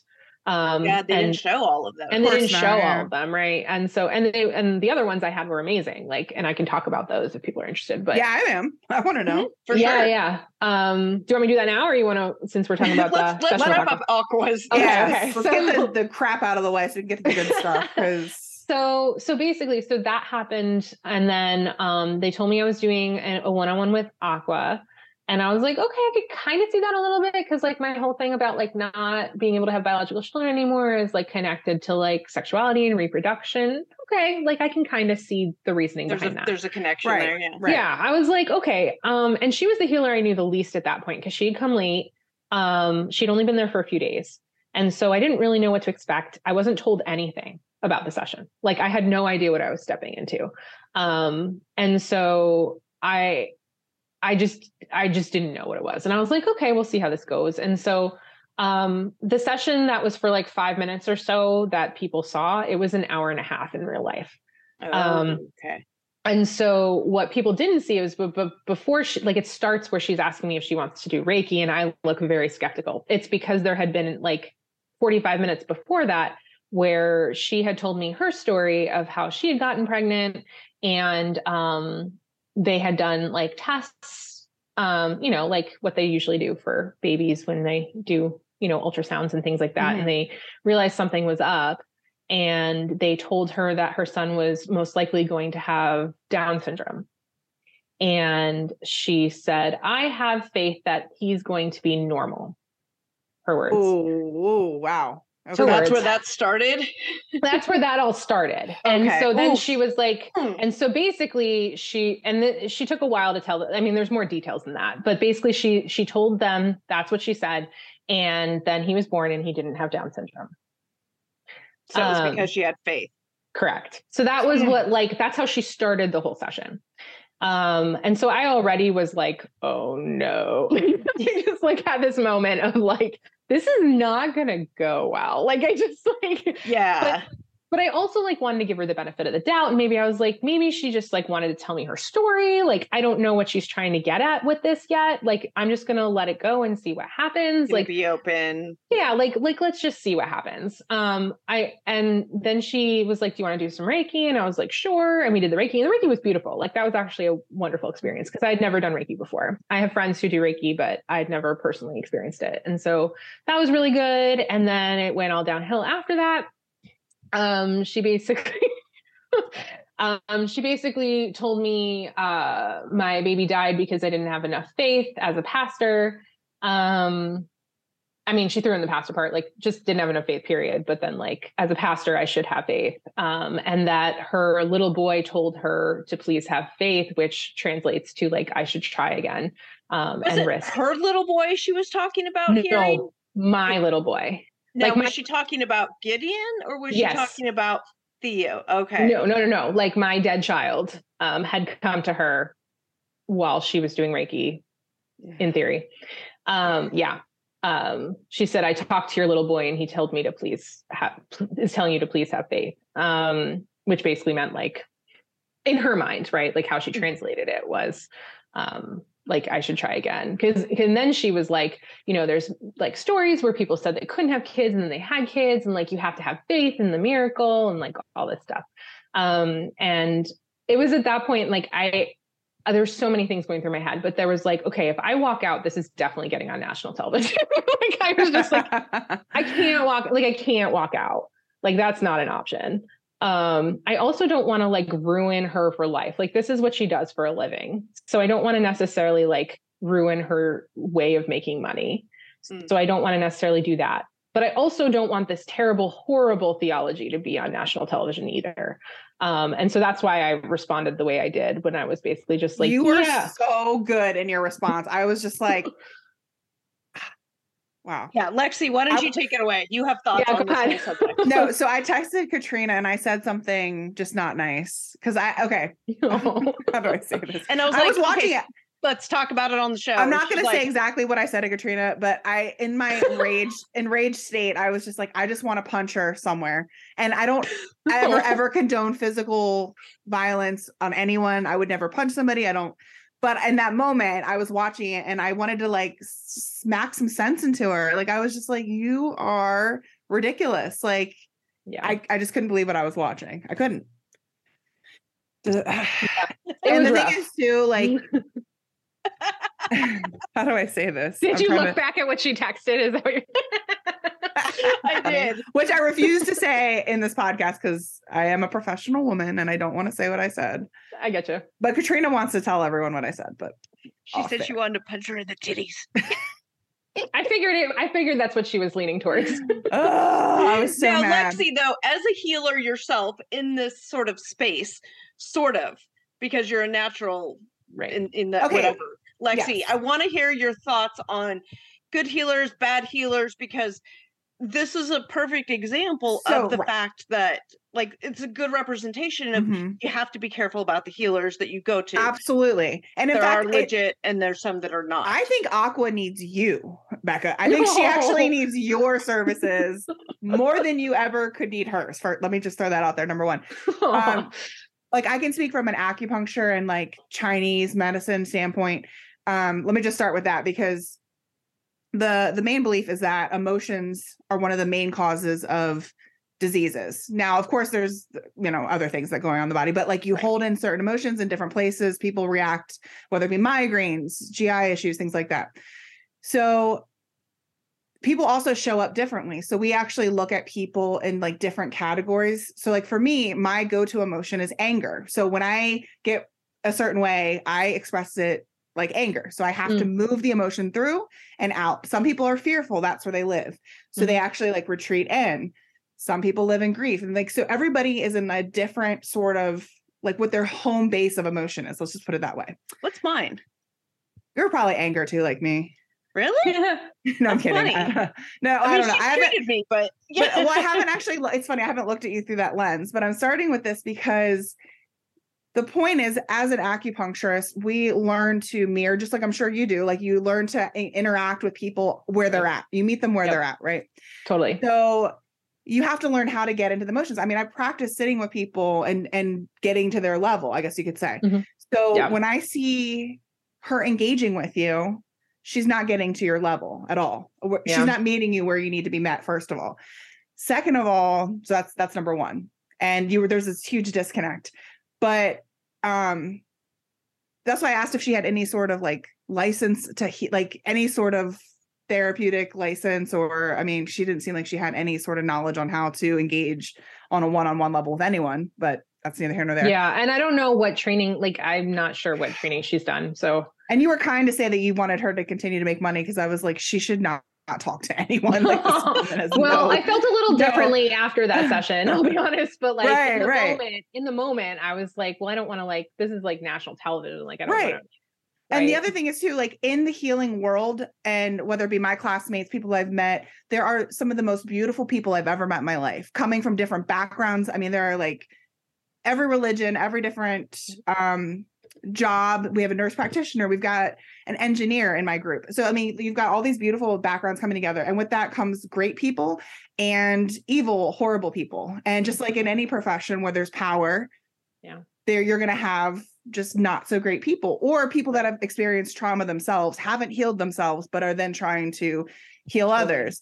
And I also feel like in the healing world, there's a lot of, I shouldn't say a lot, but there are narcissists and power hungry people that are out for themselves. And I can't judge her based on a few hours that I've seen her, but just in general, people need to be careful and cautious who they open up to and who they trust, because she could be talking to somebody and say, hey, to another woman, you should really try to have another child. And then that woman have some sort of serious, near-death experience or whatever, the child doesn't make it again. And it's like, that's not good advice. That's just not. And in her mind, she's like, healing. right. That's it's not healing. So it's like a wolf in sheep's clothing or whatever. You're just like, there's a lot of that. And that's why I think a lot of psychics and people that are mediums, there's 90% of them are probably fake, but I have met, and that's a whole nother thing, but there are some really amazing people that I've met that have a gift that I can't explain. Yeah. But 90% of them are scammer. I shouldn't say 90. I keep saying that, but there's a large percentage, are out to take your money or whatever. And I've learned completely separate from acupuncture. I actually met a psychic who's now 90 some years old, and she Roman Catholic, grew up Catholic, had these gifts, didn't know what to do, thought they were demonic, like, oh my God, I don't know what to do with this.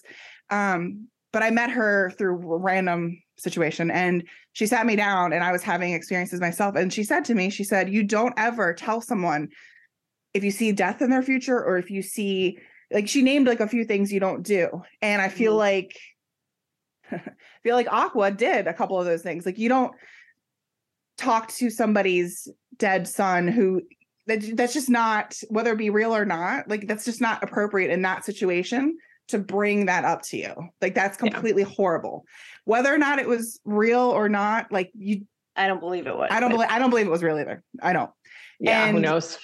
Right. And to say have faith, I was maybe they edited this. Maybe she meant have faith in the process that you will become a parent someday. Right, in some way, right? I was like, maybe she's going there. I was waiting for it, right? I was like, have faith in the journey that you're on. Have faith you're in the right place in the right time, or what? Yeah. No. I was waiting for the have faith that you will, parent in some way. We just don't know what that path is yet, or whatever. Right. No. Right. Yeah, I think that would have been a little bit more reassuring that you're this path and journey is yours, and whatever you're going to say, but. No, that's not what she said at all. But instead, she tells you that you lost your son because you didn't have enough faith. And then if you just have more faith and try again, it'll happen. Right. And what really got me too is when she received the feedback that, hey, what you said was not receptive. It was not receptive at all. And it was, she worded it really nice, but I would have said it differently. Yeah, when Chrissy, so what happened after this is you, Becca, went to Chrissy and explained what had happened and how, not that you needed to, but you explained why it was hurtful and why it was problematic, and Chrissy understood. She didn't need to explain it to her just by saying what she did, what Aqua had said, that, Chrissy understood it. So she went to go to Aqua and tell her, hey, you kind of missed the mark on this one. Right. Instead of healing, there was hurting, and it was, blah, blah, blah, blah, blah. What does Aqua do? Right. Doubles down. Yeah.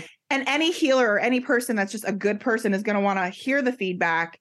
Right. And look internal to see, what did I do? What could I have done differently? What did I miss here? Right. Because every good evidence-based healer is going to be wanting the evidence in that feedback loop so that they can improve. Right. And no one's perfect. Nobody's perfect. No, everyone makes mistakes, right? So but it's owning it. Yeah. It's learning. And then after that, then she talked with Atasi and Onika, who didn't know, I hadn't talked to them about they were not aware. Right. They weren't aware of the details, but even they talking to Aqua were like, yo, I think it's more nuanced than this. There's ways that you bring messages to people that are helpful. Which again brings up this theme of language and how we decide to convey messages to people in ways that are helpful versus hurtful. how do I say this? Should I even say this on the podcast? We can edit it out if necessary. Okay, well, I will say that a certain person that's very, very close to me many years ago had an abortion and was so completely traumatized by having it that it carries on to this day. Like regret. I'm not saying that a lot of women have regrets, but like it was a decision she made. Right. This specific instance. And the psychic was able to see that and not only tell me that it, like she didn't say the exact words, but she was like, you really need to talk to this person about the grief that she's carrying about a situation when she was young. And she like went into this whole thing that when I told this person what she had said, it was like, oh, there's no way. I mean, there's more detail to that, but it's just like how you say things, like to carry a message that's positive, but also like healing is one way, but you don't just like go off like she did in a way that was just, she didn't go off, but she was just so snarky. That was like, just, I don't know, snooty, snarky. I just got like negative energy. She's very right fighter about it. She was like channeling Robin in that regard. Now, one of the things about this particular session and this issue is that it highlights something that you then went on to go talk about a little bit more. And now you mentioned the YouTube video. I did not get a chance to see it. And I thought, well, you know, you can tell me instead of watching somebody else. I can have you tell me, you know, is this concept and this subject of spiritual abuse. Yes, I did read the article you wrote. Yes. And very good article. I think it's a fascinating topic. And I really I feel like we could do an entire show just on this because I see it a lot. I see the people I know have come from backgrounds of spiritual abuse. I've seen that a lot. And it is something that is a lot more prevalent than gets credit, I guess. Totally. Is the way it gets the attention. Talk about that aspect of it, please. Yeah. So spiritual abuse is basically any sort of emotional, physical, spiritual abuse that happens in some sort of spiritual setting, right?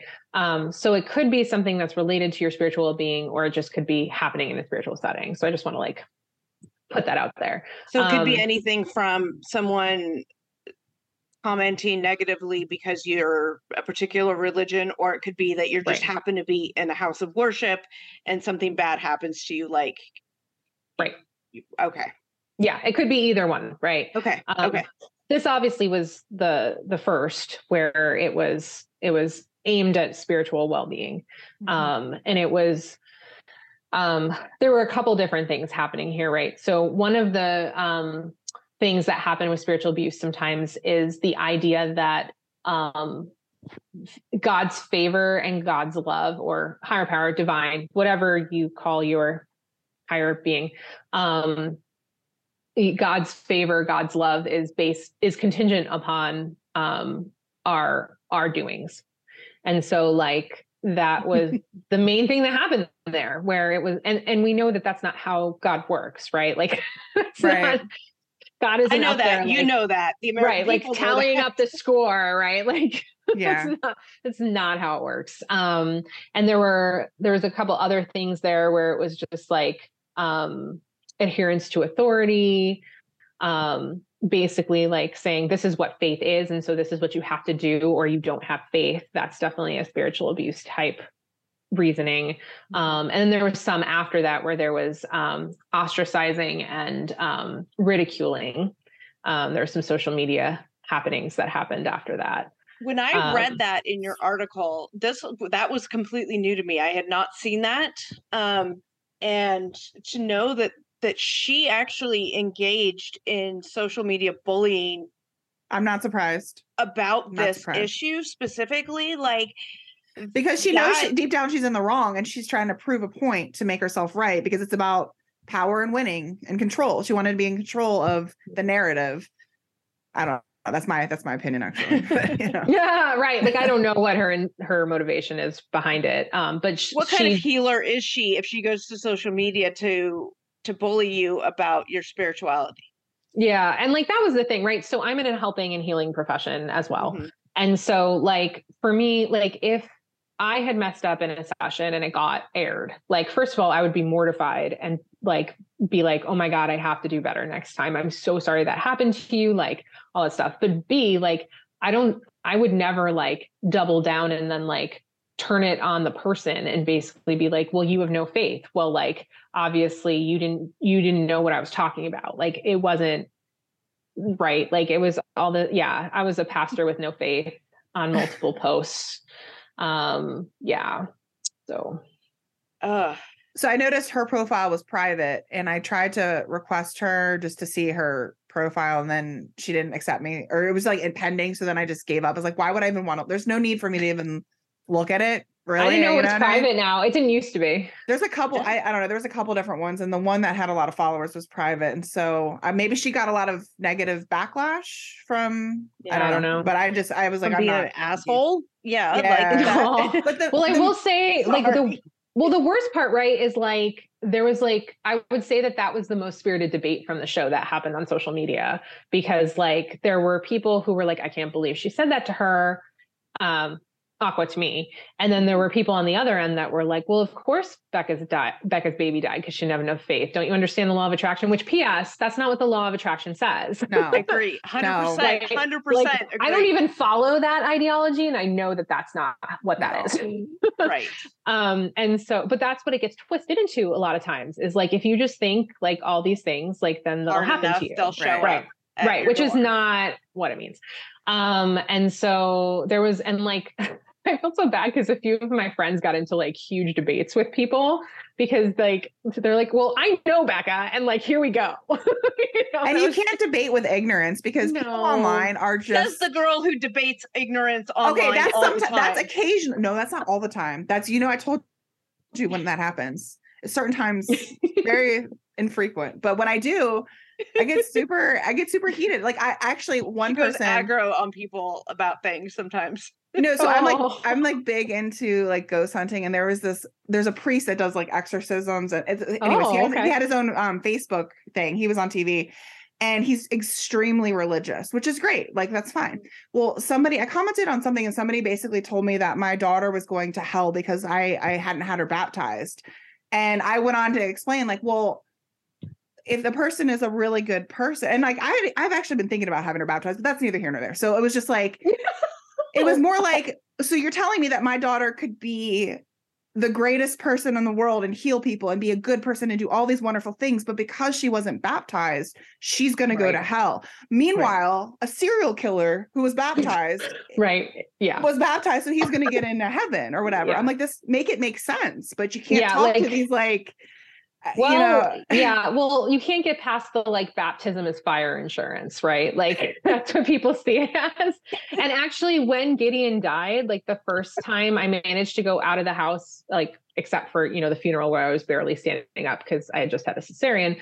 But like we find like 2 weeks after that, I think we went to like a Tim Hortons, which people may not know what that is. You're up there. Yeah, we were in Western New York, like in like sort of near Buffalo area, and so like Bills. We're Bills fans. Yeah, exactly, Bills territory.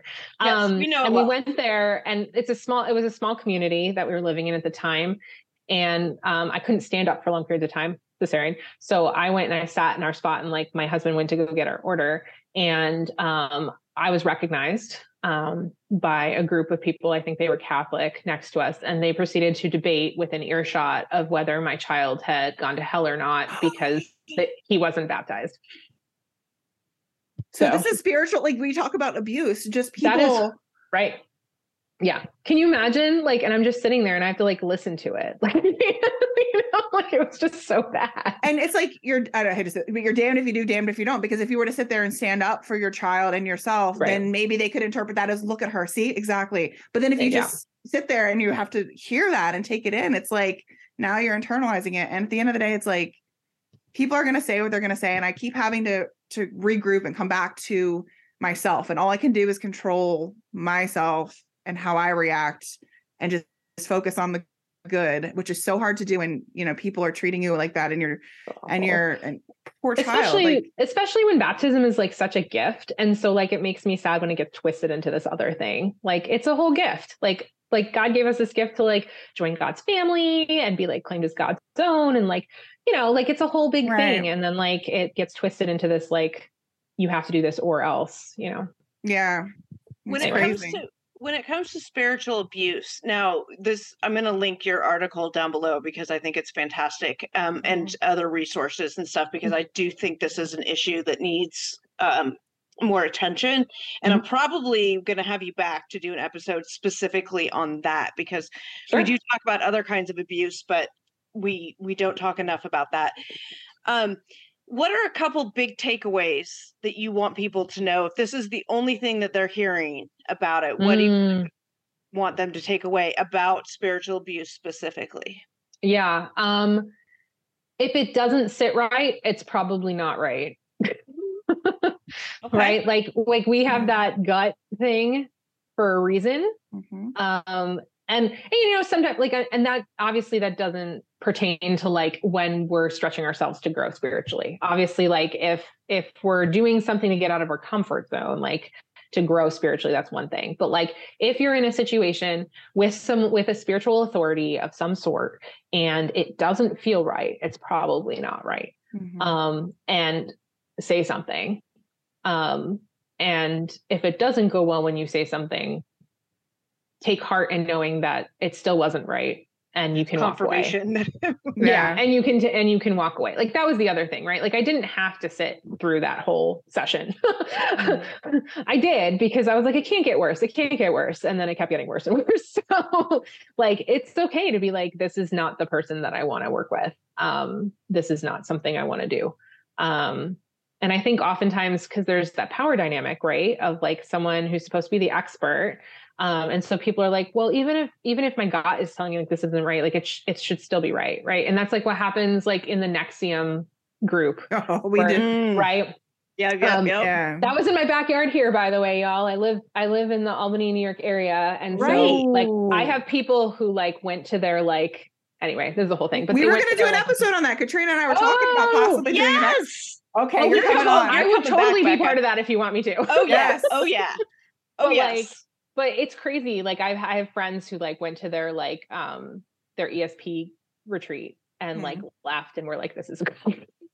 They were like, I'm not doing any more of this. For sure. Well, get your friends, round up your friends, and we'll do a whole group chat. I should, but like talk about spiritual abuse, Right. But like, that's the thing. And that's like, people watch these like cults or groups or whatever, and they're like, well, I would never do that. Well, that's the thing. Like, it doesn't start that way. Right. Like it starts like normal, almost like it starts logical. And you're like, okay, I could see how this could be self-improving or whatever that group is for. And then it just keeps happening and happening and happening. And they train you not to trust your gut. Like they train you to be like, oh, if this doesn't feel right, it's just for your growth. Well, obviously those are two very different things, right? Like obviously you choose when you want to do those uncomfortable things to grow. They're not dictated by somebody else. Those are two very different things. And so like they train you not to trust your gut. And then you keep doing more and more and more and more uncomfortable things that you wouldn't normally do previously. The Fraudcast will be right back. And now back to the Fraudcast. Great stuff on spiritual abuse. Again, we're going to link a lot of resources down below. I'm not going to let you go. We're not done yet. Don't get out of your seat there, because I mentioned your writing.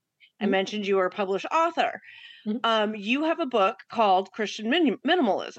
Like that's actually the name of it. And I've read your story about how you sort of got there, but can you talk about, now, this is a concept that I personally needed in my life at the time. Talk about a higher power bringing things into my life. This was something that I'm been struggling with, actually. Is in a lot of ways. So, can you explain what is Christian minimalism? What is minimalism? How did you come to it?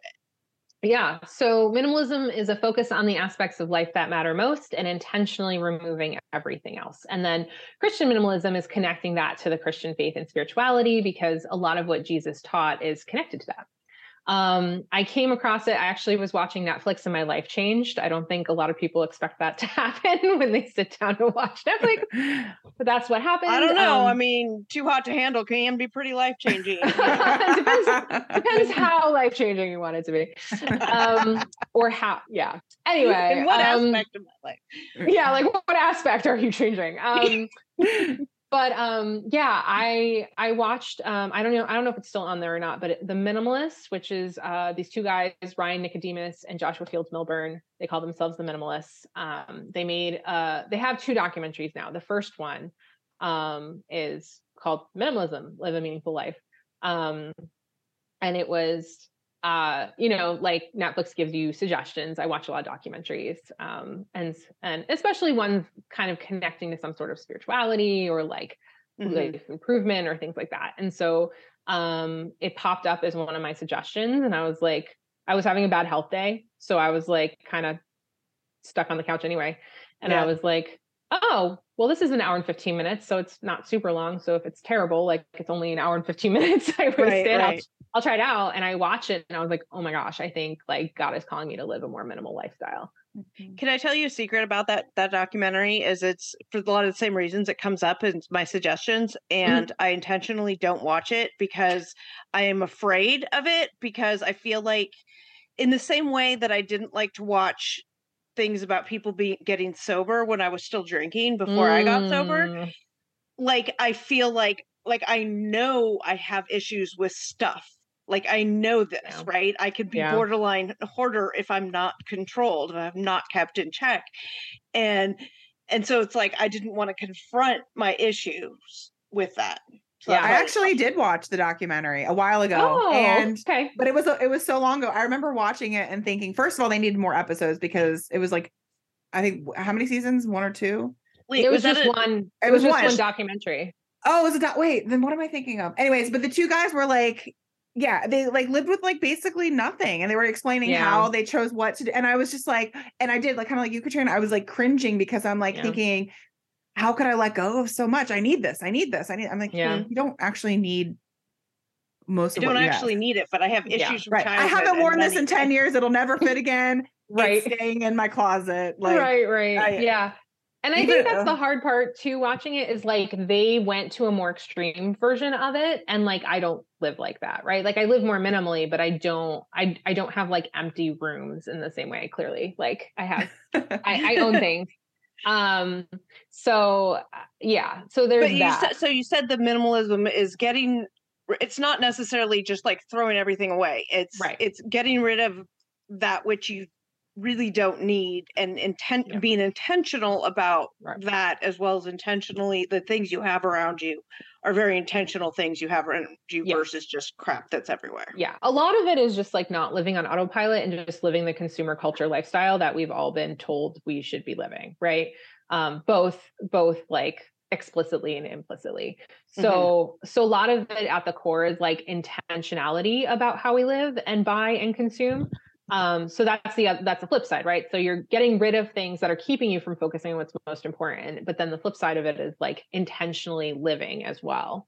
It's not just about getting rid of a bunch of stuff and calling it a day, like Marie Kondo, which I could talk about that forever. In a good way or a bad way? A little bit of both. I think like she highlighted the need to do that, which I think is great, but she falls under the umbrella of more of the decluttering movement than minimalism. I mean, before now, like as a kid, right? Now she's like two children. She's three kids now. I heard that she's not as decluttered as she used to be. Yeah, I wrote a blog post about that actually. Did you? So so now she's following more of what I would call a more minimalist lifestyle versus what she lived before. But anyway, I wrote blog posts about it. Can you give me an example of, with the Christian minimalism faith, just an example of how that works in Christian, like just one example of a Christian minimalism belief? Life? Yeah.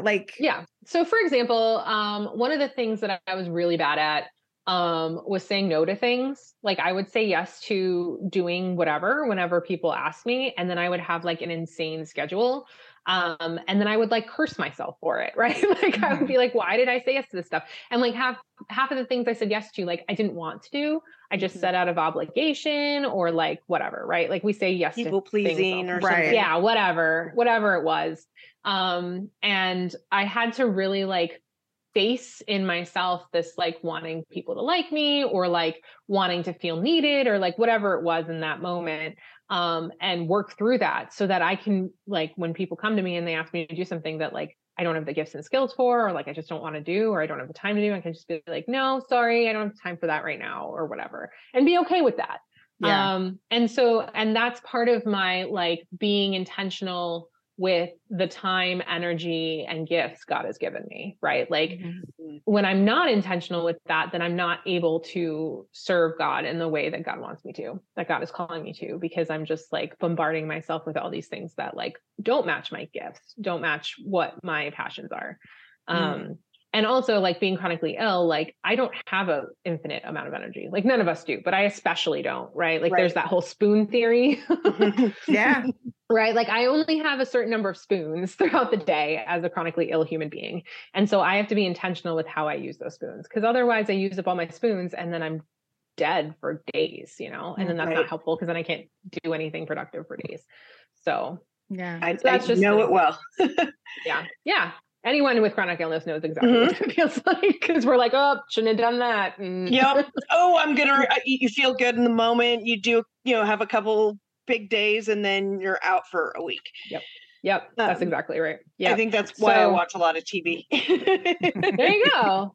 I like that. But yeah, like it's all about intentionality and like deciding how to do things as opposed to just doing them the way you've always done them or the way that's expected of you or whatever. How does that look with stuff? I love that outlook with people and things around you in situations, but what about stuff?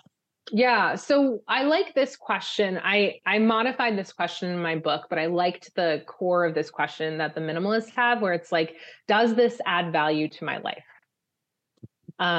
Which is right. So like the value could be beauty if it's like a painting that's on your wall and you enjoy it, which I think is a healthier way of thinking about it versus does this spark joy that Marie Kondo uses. And I have reasons why I don't think that's helpful in a Western mindset. For her, that's part of her Shinto spirituality, and that makes sense. And that's like a spiritual moment for her.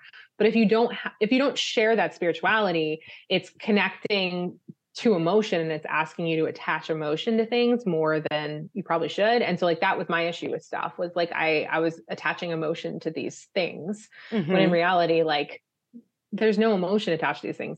They're inanimate objects, right? Like the memories aren't in the things, which sounds remedial, but it's true. What about like security? Like having it there gives me security that in case I someday might need a can of gold spray paint again for a random art project, knowing that I have it gives me security. Like that is that my alcoholic lawyer brain overanalyzing and rationalizing any situation. Yeah. So it's interesting. The minimalists have this thing called just in case versus just for when. And so like we have stuff all around us all the time for just in case, for like situations that like 90% of the time never pop up, versus just for when. Like if you happen to be a painter and you want that spray can there and you know you're going to use it, like that's just for when. They also have the suggestion. I have mixed feelings about this suggestion because it assumes a lot of privilege, and I'll explain what I mean by that in a minute. But like they have a 20-20 rule where if you can replace it in less than 20 minutes for less than $20, then you shouldn't keep it around.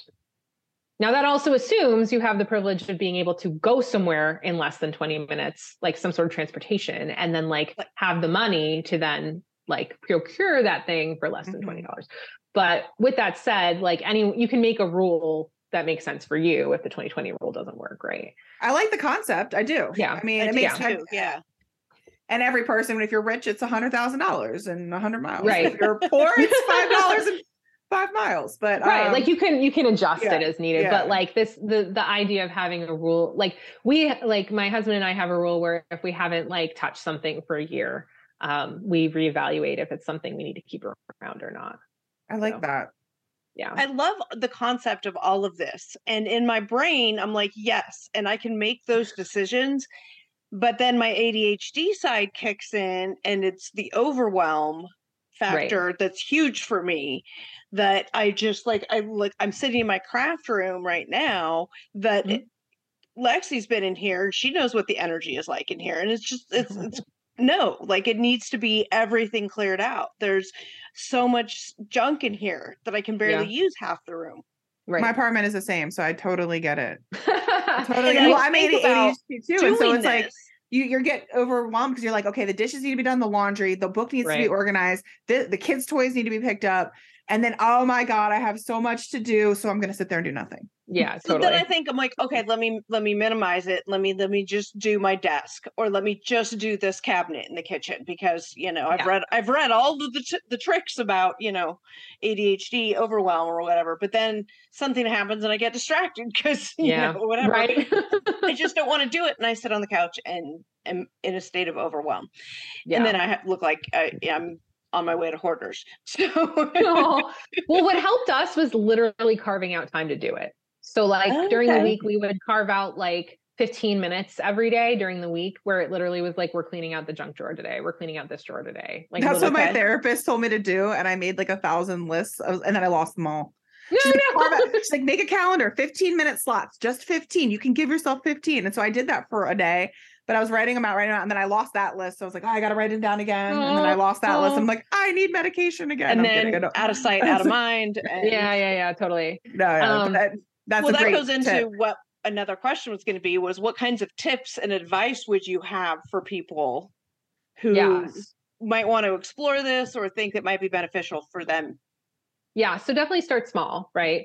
Well, first probably figure out your why, like why you want to do this, because that's like figuring out, like facing why you've like accumulated stuff in the first place, or facing why, like, and working through why you have so many time obligations, or like facing why you scroll through social media for hours on end. Like those are not joyful, like happy things to do a lot of times, because you're facing those like dark parts of you where it's just like, that's the stuff we don't typically want to see, which is why we do those things. And so it's a lot of like dealing with your demons, if you will, and like shifting your worldview.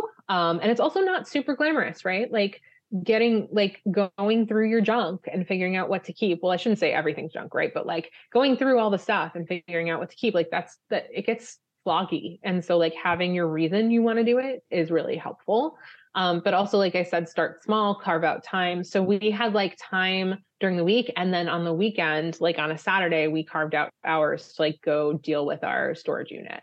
Because we had a storage unit at the time. So like the bigger projects would be like that bigger time, whereas like during the week we'd have like little bits of time where we would do stuff. And then you like the little bits of time feel like, oh well, I just did a drawer, big freaking deal. But then like as you start doing more drawers, like you start to see progress, and that like motivates you to keep going. Right, exactly. Yeah, I think it's great that you and your husband, it sounds like you have a good partnership in that. Yeah, ish. I mean, we definitely. Was he on board? Was he always on board?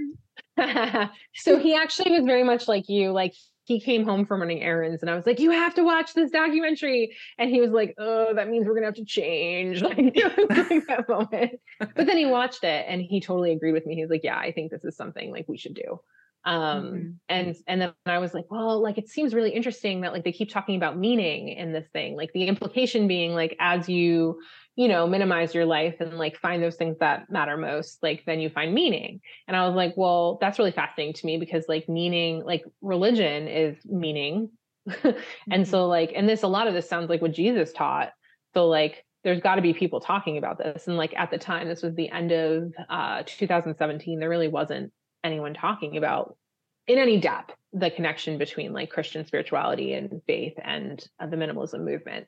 And so that's how I started writing about it. I'm gonna have to buy your book. Yeah, I want to read it. Yes. Yeah, it's fascinating having those paired, the Christian part with the minimalism.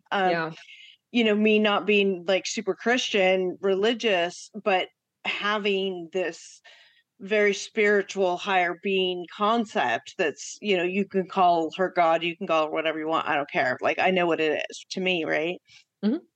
Connecting those in an intentional way, like that seems like actually like really doable, and maybe a way to help cut through some of that overwhelm. Yeah, you totally. know, as I've grown in my own spiritual journey over the years, and, you know, getting to the point where I'm realizing, you know, I've done a lot of that work and realizing, okay, why do I have so much stuff? Why am I buying stuff all the time? Well, I know a lot of it stems from my childhood, and, you know, this and that and the other thing, and scarcity mindset, and some other of those things that mine happens to manifest in buying the things I can now, and this and that and the other thing. But it's also contributing to being blocked in other ways, right? Like the amount of stuff just blocks my connection to various whatever. For sure. Inner being, higher being, whatever you want to go to sort of work through your own issues, or shadow work, or, you know, any other term that people want to use to do that personal work. I do feel like the clutter gets in the way. I remember my therapist once telling me that when I went through a phase right after I got sober, I was probably like 9 months sober, and I was going through a very like rage clean phase where my house was always super clean all the time. And my husband wishes that would come back. And I would get very rageful about it, and I would rage clean. But my therapist was like, you know, as we start to clear things up mentally, like we want the surrounding space to be cleared up too. And this was, you know, shortly after I got sober. So it made a lot of sense. But now I feel like it's like working in reverse, the negative way, you know? Yeah. So I think that's fascinating, how that works. Now, can you talk a little bit about, you work at you're a campus minister. Can you talk just a little bit about, you know, we said you were the I already forgot it. The Reverend Doctor, but it's fine. The Reverend Doctor Becca.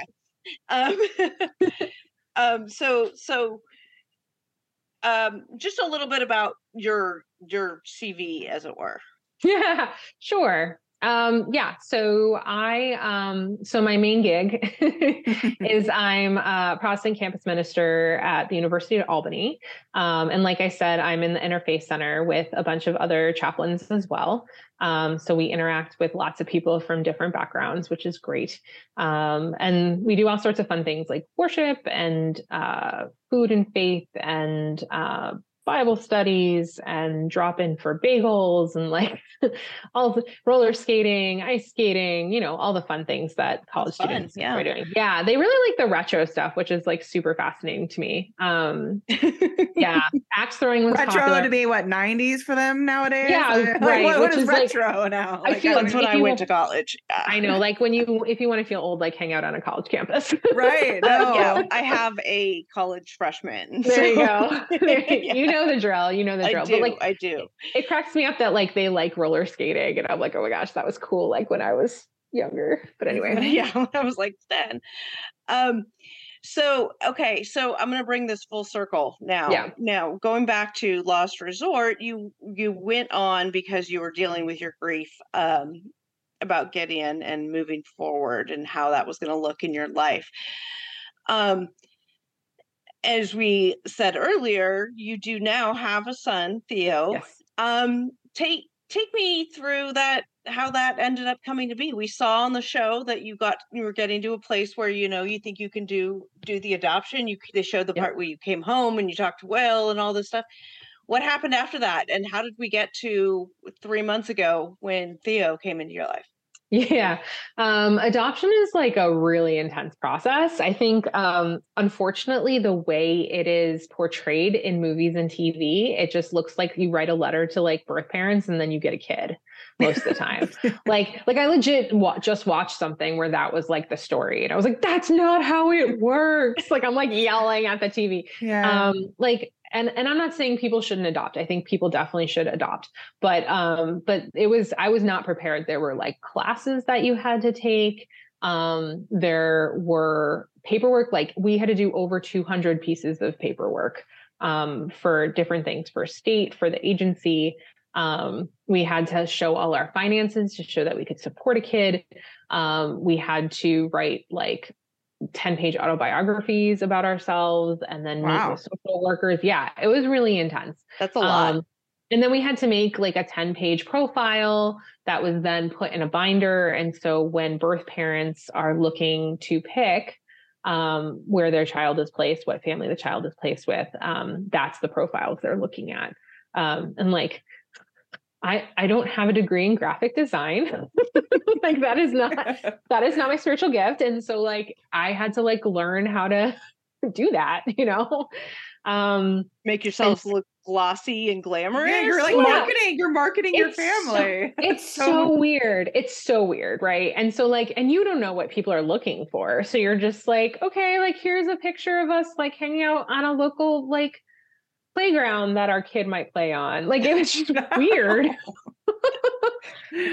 Which we totally did, by the way. That's awesome. Yeah. And so I don't know. It was just like the whole process was just really intense.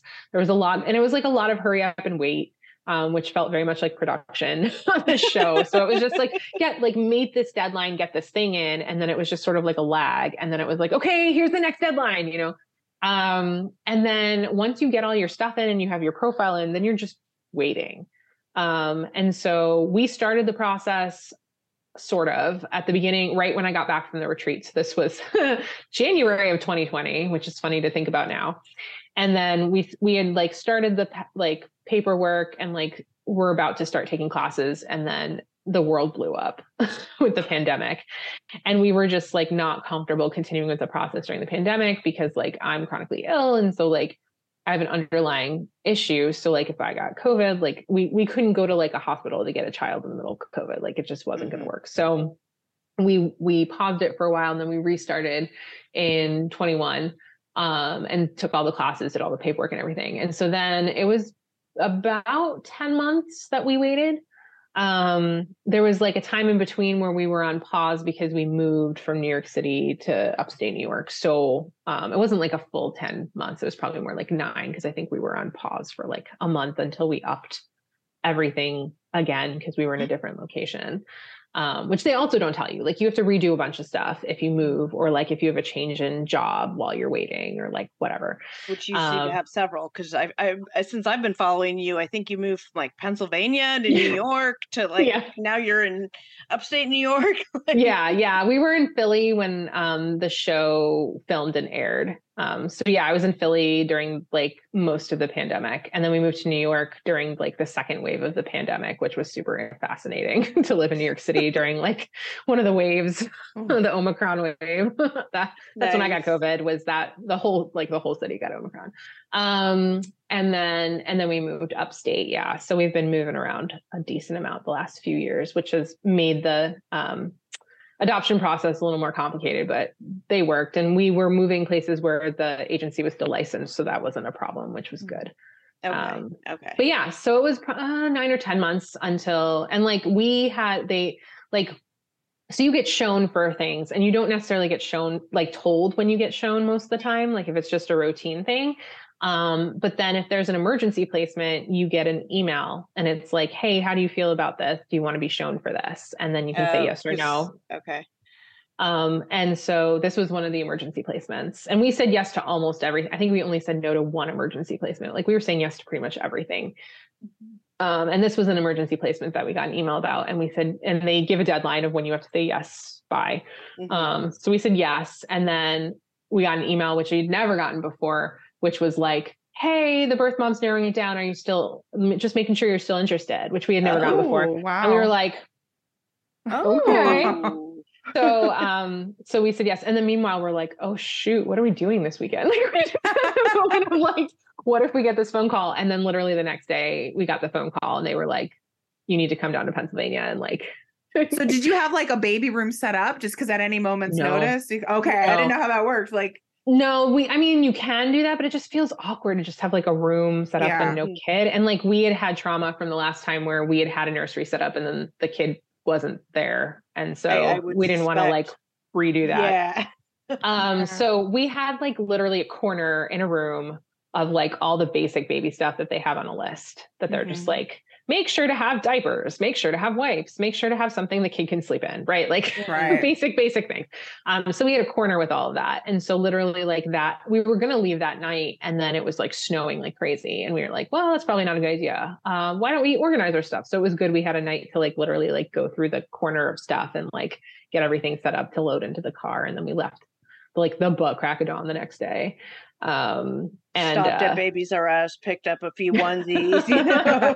We had clothes already. Like I'd already gotten like some basic onesies and like washed them, and so those were ready to go. Okay. We definitely didn't have enough. Like we had like a set of 5, and that was it. And I was like, and then they throw up all the time. Like newborns they are spit up constantly, everything. Oh my god, poop all over everything. Yeah. So newborns. I mean, Kaya is 2, and she's still changed clothes like twice. That she's not throwing up, but she's having blowouts like I've never seen before. Oh my god! Well, this girl eats super healthy, so she eats a lot of fiber. I mean, I sent you the picture. She's eating a whole bowl of spinach. Like I had a spinach salad.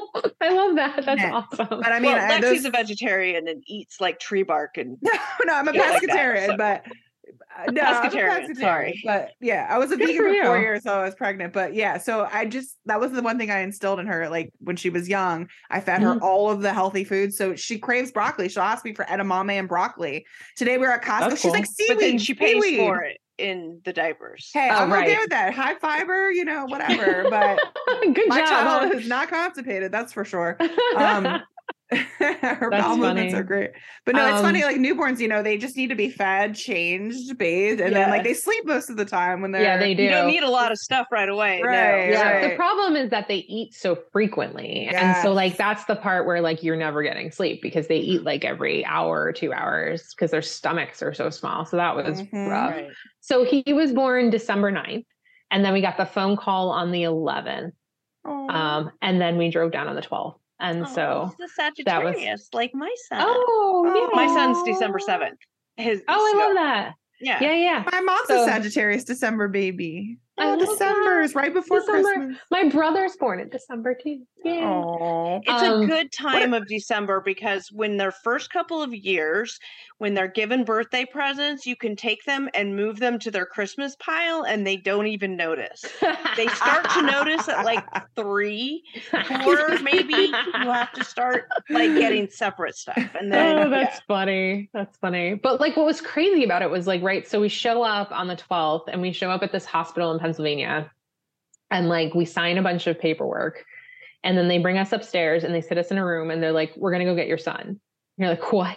So you never meet the birth mother? Like, it's no, just not yet. Separate. We will. Wow. We have an open adoption, so we will. Oh, okay. I was going to ask. Yeah, I'll explain that in a minute. And and so they literally like the carts that like they have the newborns on, where it's like a cart, and then they have like the little thing that they're laying in, and so like I literally just roll in this cart, and there's like this little baby laying there, and they're like, "Here you go, here's your son." What? Yeah, so crazy. So we have an open adoption. So that looks different depending on the agreement between the birth parent or birth parents and the adoptive parents. So, for us, the agreement is, so we do pictures and letters. We do once a month for the first 6 months, then we do once a year, after that. And then in addition to that, the birth mom's request was 3 visits a year. So we're actually in the process of planning that first visit with her. So that'll be the first time we meet her because she was already discharged when we got there because it had been a couple days. So we didn't get to meet her that round, but we will. We've conversed with her. Like we use an app to converse with her and send the pictures and letters. And so like we've talked to her through that a little bit. Like she'll comment on pictures and like we'll have a little like thread going, which is kind of fun. So so I'm excited to meet her. She seems really sweet and great. So it'll be good. And like, it's much healthier for the child too, because then they know they're adopted right from the start. And they know the birth parent or birth parents, depending on the situation. And like, so I'm excited about that. I think that's gives wonderful. You guys a lot of choice and flexibility in how you guys define your family going forward. Yep. How common is that actually to have that sort of openness? Because I haven't, I've heard like, not as intense as that, not as frequent and whatnot, but I think that's beautiful. And I just haven't heard very much about that. So currently in the US, 98% of adoptions are open in some fashion. Okay. Now, keep in mind, open could just be like once a year letters and pictures. Mm-hmm. Some of them are not as open as ours is. But yeah, and that's been a shift over the last, I would say, 10 or 15 years. Adoption was not a healthy situation in this country for a long time, where people were lied to about like who their parents were, and like people having like identity crises later in life, and like it was just not good. And so this has been a shift of like trying to make adoption much healthier for everyone involved.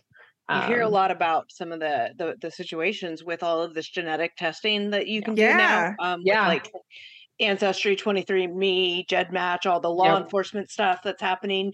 Families are getting these surprises that they didn't know about now. Family secrets and all these things. It's totally crazy. Yeah. And so what's really fascinating about it is he has 2 half siblings that he will hopefully meet at some point as well. Okay. And then in addition to that, there's not a lot known about the birth father in our situation. So like as soon as he's old enough, I want him to like spit in a tube so we can like find out find that all out. His background, because I'm just like super curious. We know some things, but not a lot. And so I would just I'm just very curious. But he's wonderful and lovely, and his smile is beautiful, and he just turned 3 months old. I know, he's so cute. Like people have been like, you should put him in commercials. I'm like, no, but he's cute. So I can't wait to stalk your Instagram. I do post a lot of pictures of him. It's true. Yes. Mostly because like 3/4 of my Instagram followers are like from Lost Resorts. So like I feel like I have to be like, look what happened. Well, that's kind of what happened. Is I'd been following you, and then I saw the news about the adoption, and I remember I commented, and then you messaged, you responded to the comment, and then here we are. Yeah, that's exactly what happened. Yeah, totally what happened. I think that's fantastic. I sense your next writing project is going to be adoption related. I feel like there's a little like history of adoption you're talking about in our country, and stuff. I feel like there's a book or a writing project or something in there for you. Could be. I thought about it. I haven't done a lot of memoir, but a couple people have been like, "Yo, you should totally do that," and I was like, maybe. Yeah. I think that's fantastic. My gosh, we have been talking for almost 3 hours. And so this is going to be a fantastic episode. I feel like there's just so much more. I could just talk to you for hours and hours and hours. And I would love to pick your brain about more things. There's so much stuff, and we definitely will have you back on to talk about. I want to talk about spiritual abuse. I want to talk about the NXIVM stuff. Yeah, totally. Talking about wanting to do NXIVM episodes forever. Oh, we totally should, especially with all of the different like documentaries that have come out around it. Like it was so weird. It was like this big boom of like NXIVM documentaries at the same time. I had like a nightmare about Keith the first Raniere. round and then the second round when the trial was happening. Yes. Yeah. And what's crazy is my husband actually met Keith Raniere and Claire Bronfman. Yeah. You should have him like just pop on to tell that story, because it is so crazy. Yeah. 100%. Yes. 100%. Yeah. Okay. Like it's really, totally, this is what happens when you live in the area. Oh my God. Added to the list for sure. Look, like Lexi's like, all right, let's go. Yep. Doesn't matter that it's 11 p.m. and we all, you have a newborn and you have a 2-year-old. Doesn't matter. She's like ready to no go. Big deal. Let's talk. With that though, I just want to thank you again so much for coming on and sharing so much of your story and your vulnerability, and what is truly a deeply personal experience that you were so willing to share with the world. And I know I am a better person for having gotten to watch and experience your journey. So I just want to thank you again from the bottom of my heart for coming on and sharing this with our listeners. And that's all I got for you.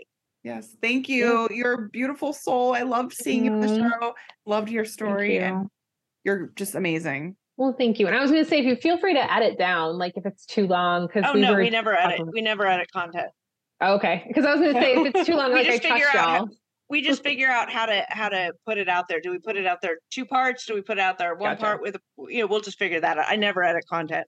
Okay. But tell the people where they can find you. We'll link everything down below, of course, but where can people find you? Yeah. So my blog is christianminimalism.com. My book is Christian Minimalism, Simple Steps for Abundant Living. You can find it pretty much wherever books are sold, especially Amazon. You can find me on Instagram. I'm Pastor Becca, at Pastor Becca.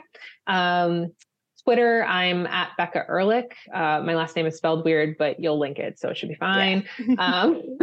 No one knows how to spell my last name. It's weird in German. I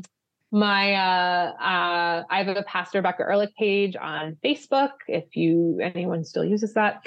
I never know. I'm a Gen Xer. That's where I live. Yeah, I know. Well, like I'm Instagram. But. Yeah, I'm a Zennial, so I'm still on Facebook, but some people are not. Where else? And then you can find the Christian minimalism stuff. It's at Jesus Minimalism on Instagram and Twitter. Awesome. Awesome. I'm stalking your socials now. I already found you on. I'm like, what is Lexi doing? Oh yeah. Yeah. Looking me up right now. Facebook check. Instagram check. Well, thank you so much. And thank you everybody for listening and tuning into what Becca has to say. Please join our conversations on Facebook, on Instagram when we post these.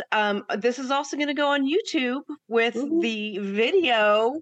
And I don't know about you, but I don't have any makeup on. This is just Neither like, do I. yeah, and I got my reading glasses, just 3 working moms trying to do it all. It's true. And this is how we do it. Oh, I forgot to mention how you can watch the show. We probably should say that. Yeah, we're gonna link that too. Like, duh. How did you? Now I'm curious how you watched it. I watched it on demand on my TV provider. I have FiOS. Gotcha. Verizon FiOS, and I was able to watch it there. It said I could download the app and watch it there too. I downloaded the TBS app. Okay. There's other ways you can do it. It used to be streaming on HBO Max, but they took it off. So now it's just, it's on Amazon Video and it's on Apple Video, but you have to pay a slight fee to watch it on there. It's not included in their thing. So if people can't watch it on demand on TBS, because it's still on demand on TBS, which is crazy to me that it's been almost 3 years and it's still on there. My mom checks it periodically. She'll randomly text me and be like, it's still on demand on TBS. And we're watching it this weekend. Yeah. But if you don't have access to cable, the other way is just to pay the $19 or whatever and watch it on Amazon or Apple. Yeah. Excellent. And have you heard any talk? Are they going to do another one? Are they if they do, you need to be a healer on it. Okay. You are not the first person to tell me that. You too, Lexi. Lexi, you too. Lexi, you should totally be on it. That would be so fun. I know, right? And can I just go on the retreat? There you go. Sure. As a person to I will say my podcast personality is not my healing presence personality. Oh, you can't see that. I can't see that. Sorry. What time it is? 11:11. Oh, make 11:11. Yeah, that's mine and Lexi's number. I love that. Yeah. So there was rumors around the fact that they were trying to make a season 2, and then it just never happened. So I don't know if they're ever going to do it or not, but it just didn't materialize. But yeah, there's been multiple people who are like, go back on it as a healer the next round. Yes, for sure. 100%. Yeah, I'd be totally into that. Because they have all the alternative ways of healing, but it'd be nice to have even a different face, even if they did a Christian pastor and just a rabbi. I think it'd be cool. I think it'd be really cool. Yeah. I think it'd be great. Absolutely.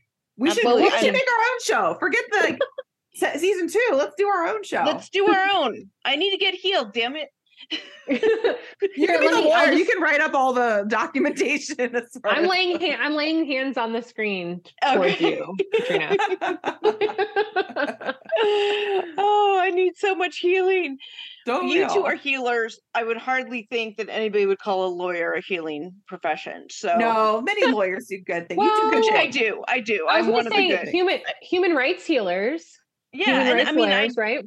What I do actually is I would consider it category. I mean, not so I use my powers for good, not evil. I'll say that. Yes, there you go. I like that. I have family members that are also lawyers, so I appreciate that. It's good to hear. Not that they don't use their powers for good. I don't mean to imply that, but it's always good to hear people in different professions using their work for good. Yes. Yes. Absolutely. So with that all said, I guess we will call it. And thank you again for joining us, Becca. And we will talk to you soon. If you guys like us, please make sure you do the thing where you like, review. follow, share, review, give us 5 stars, please. Do all the things. Do all the things. All the things. Share us. All right. Love you guys. Bye. Good night.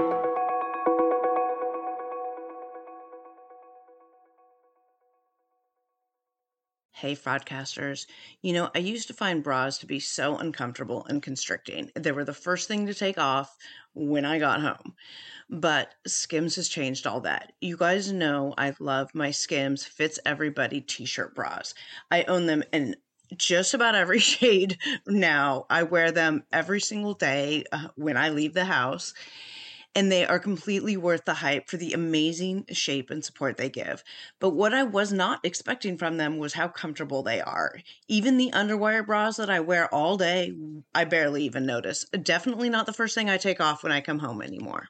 Y'all, I'm a 36 double D, and I've had a reduction, and I've gone up and down and lost weight and gained weight and all the things. And the Fits Everybody t-shirt bra, I swear, fits me the best. I finally found a t-shirt bra that I can wear, but not only that, it is the best bra that I own. It holds the girls in so well, and let me just say, Hetero Life Mate really appreciates these bras too.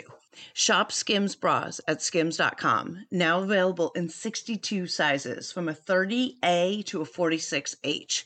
Plus, get free shipping on orders over $75. And if you haven't yet, please be sure to let them know that we sent you. After you place your order, select podcast in the survey and select our show, The Fraudcast, in the drop-down menu that follows.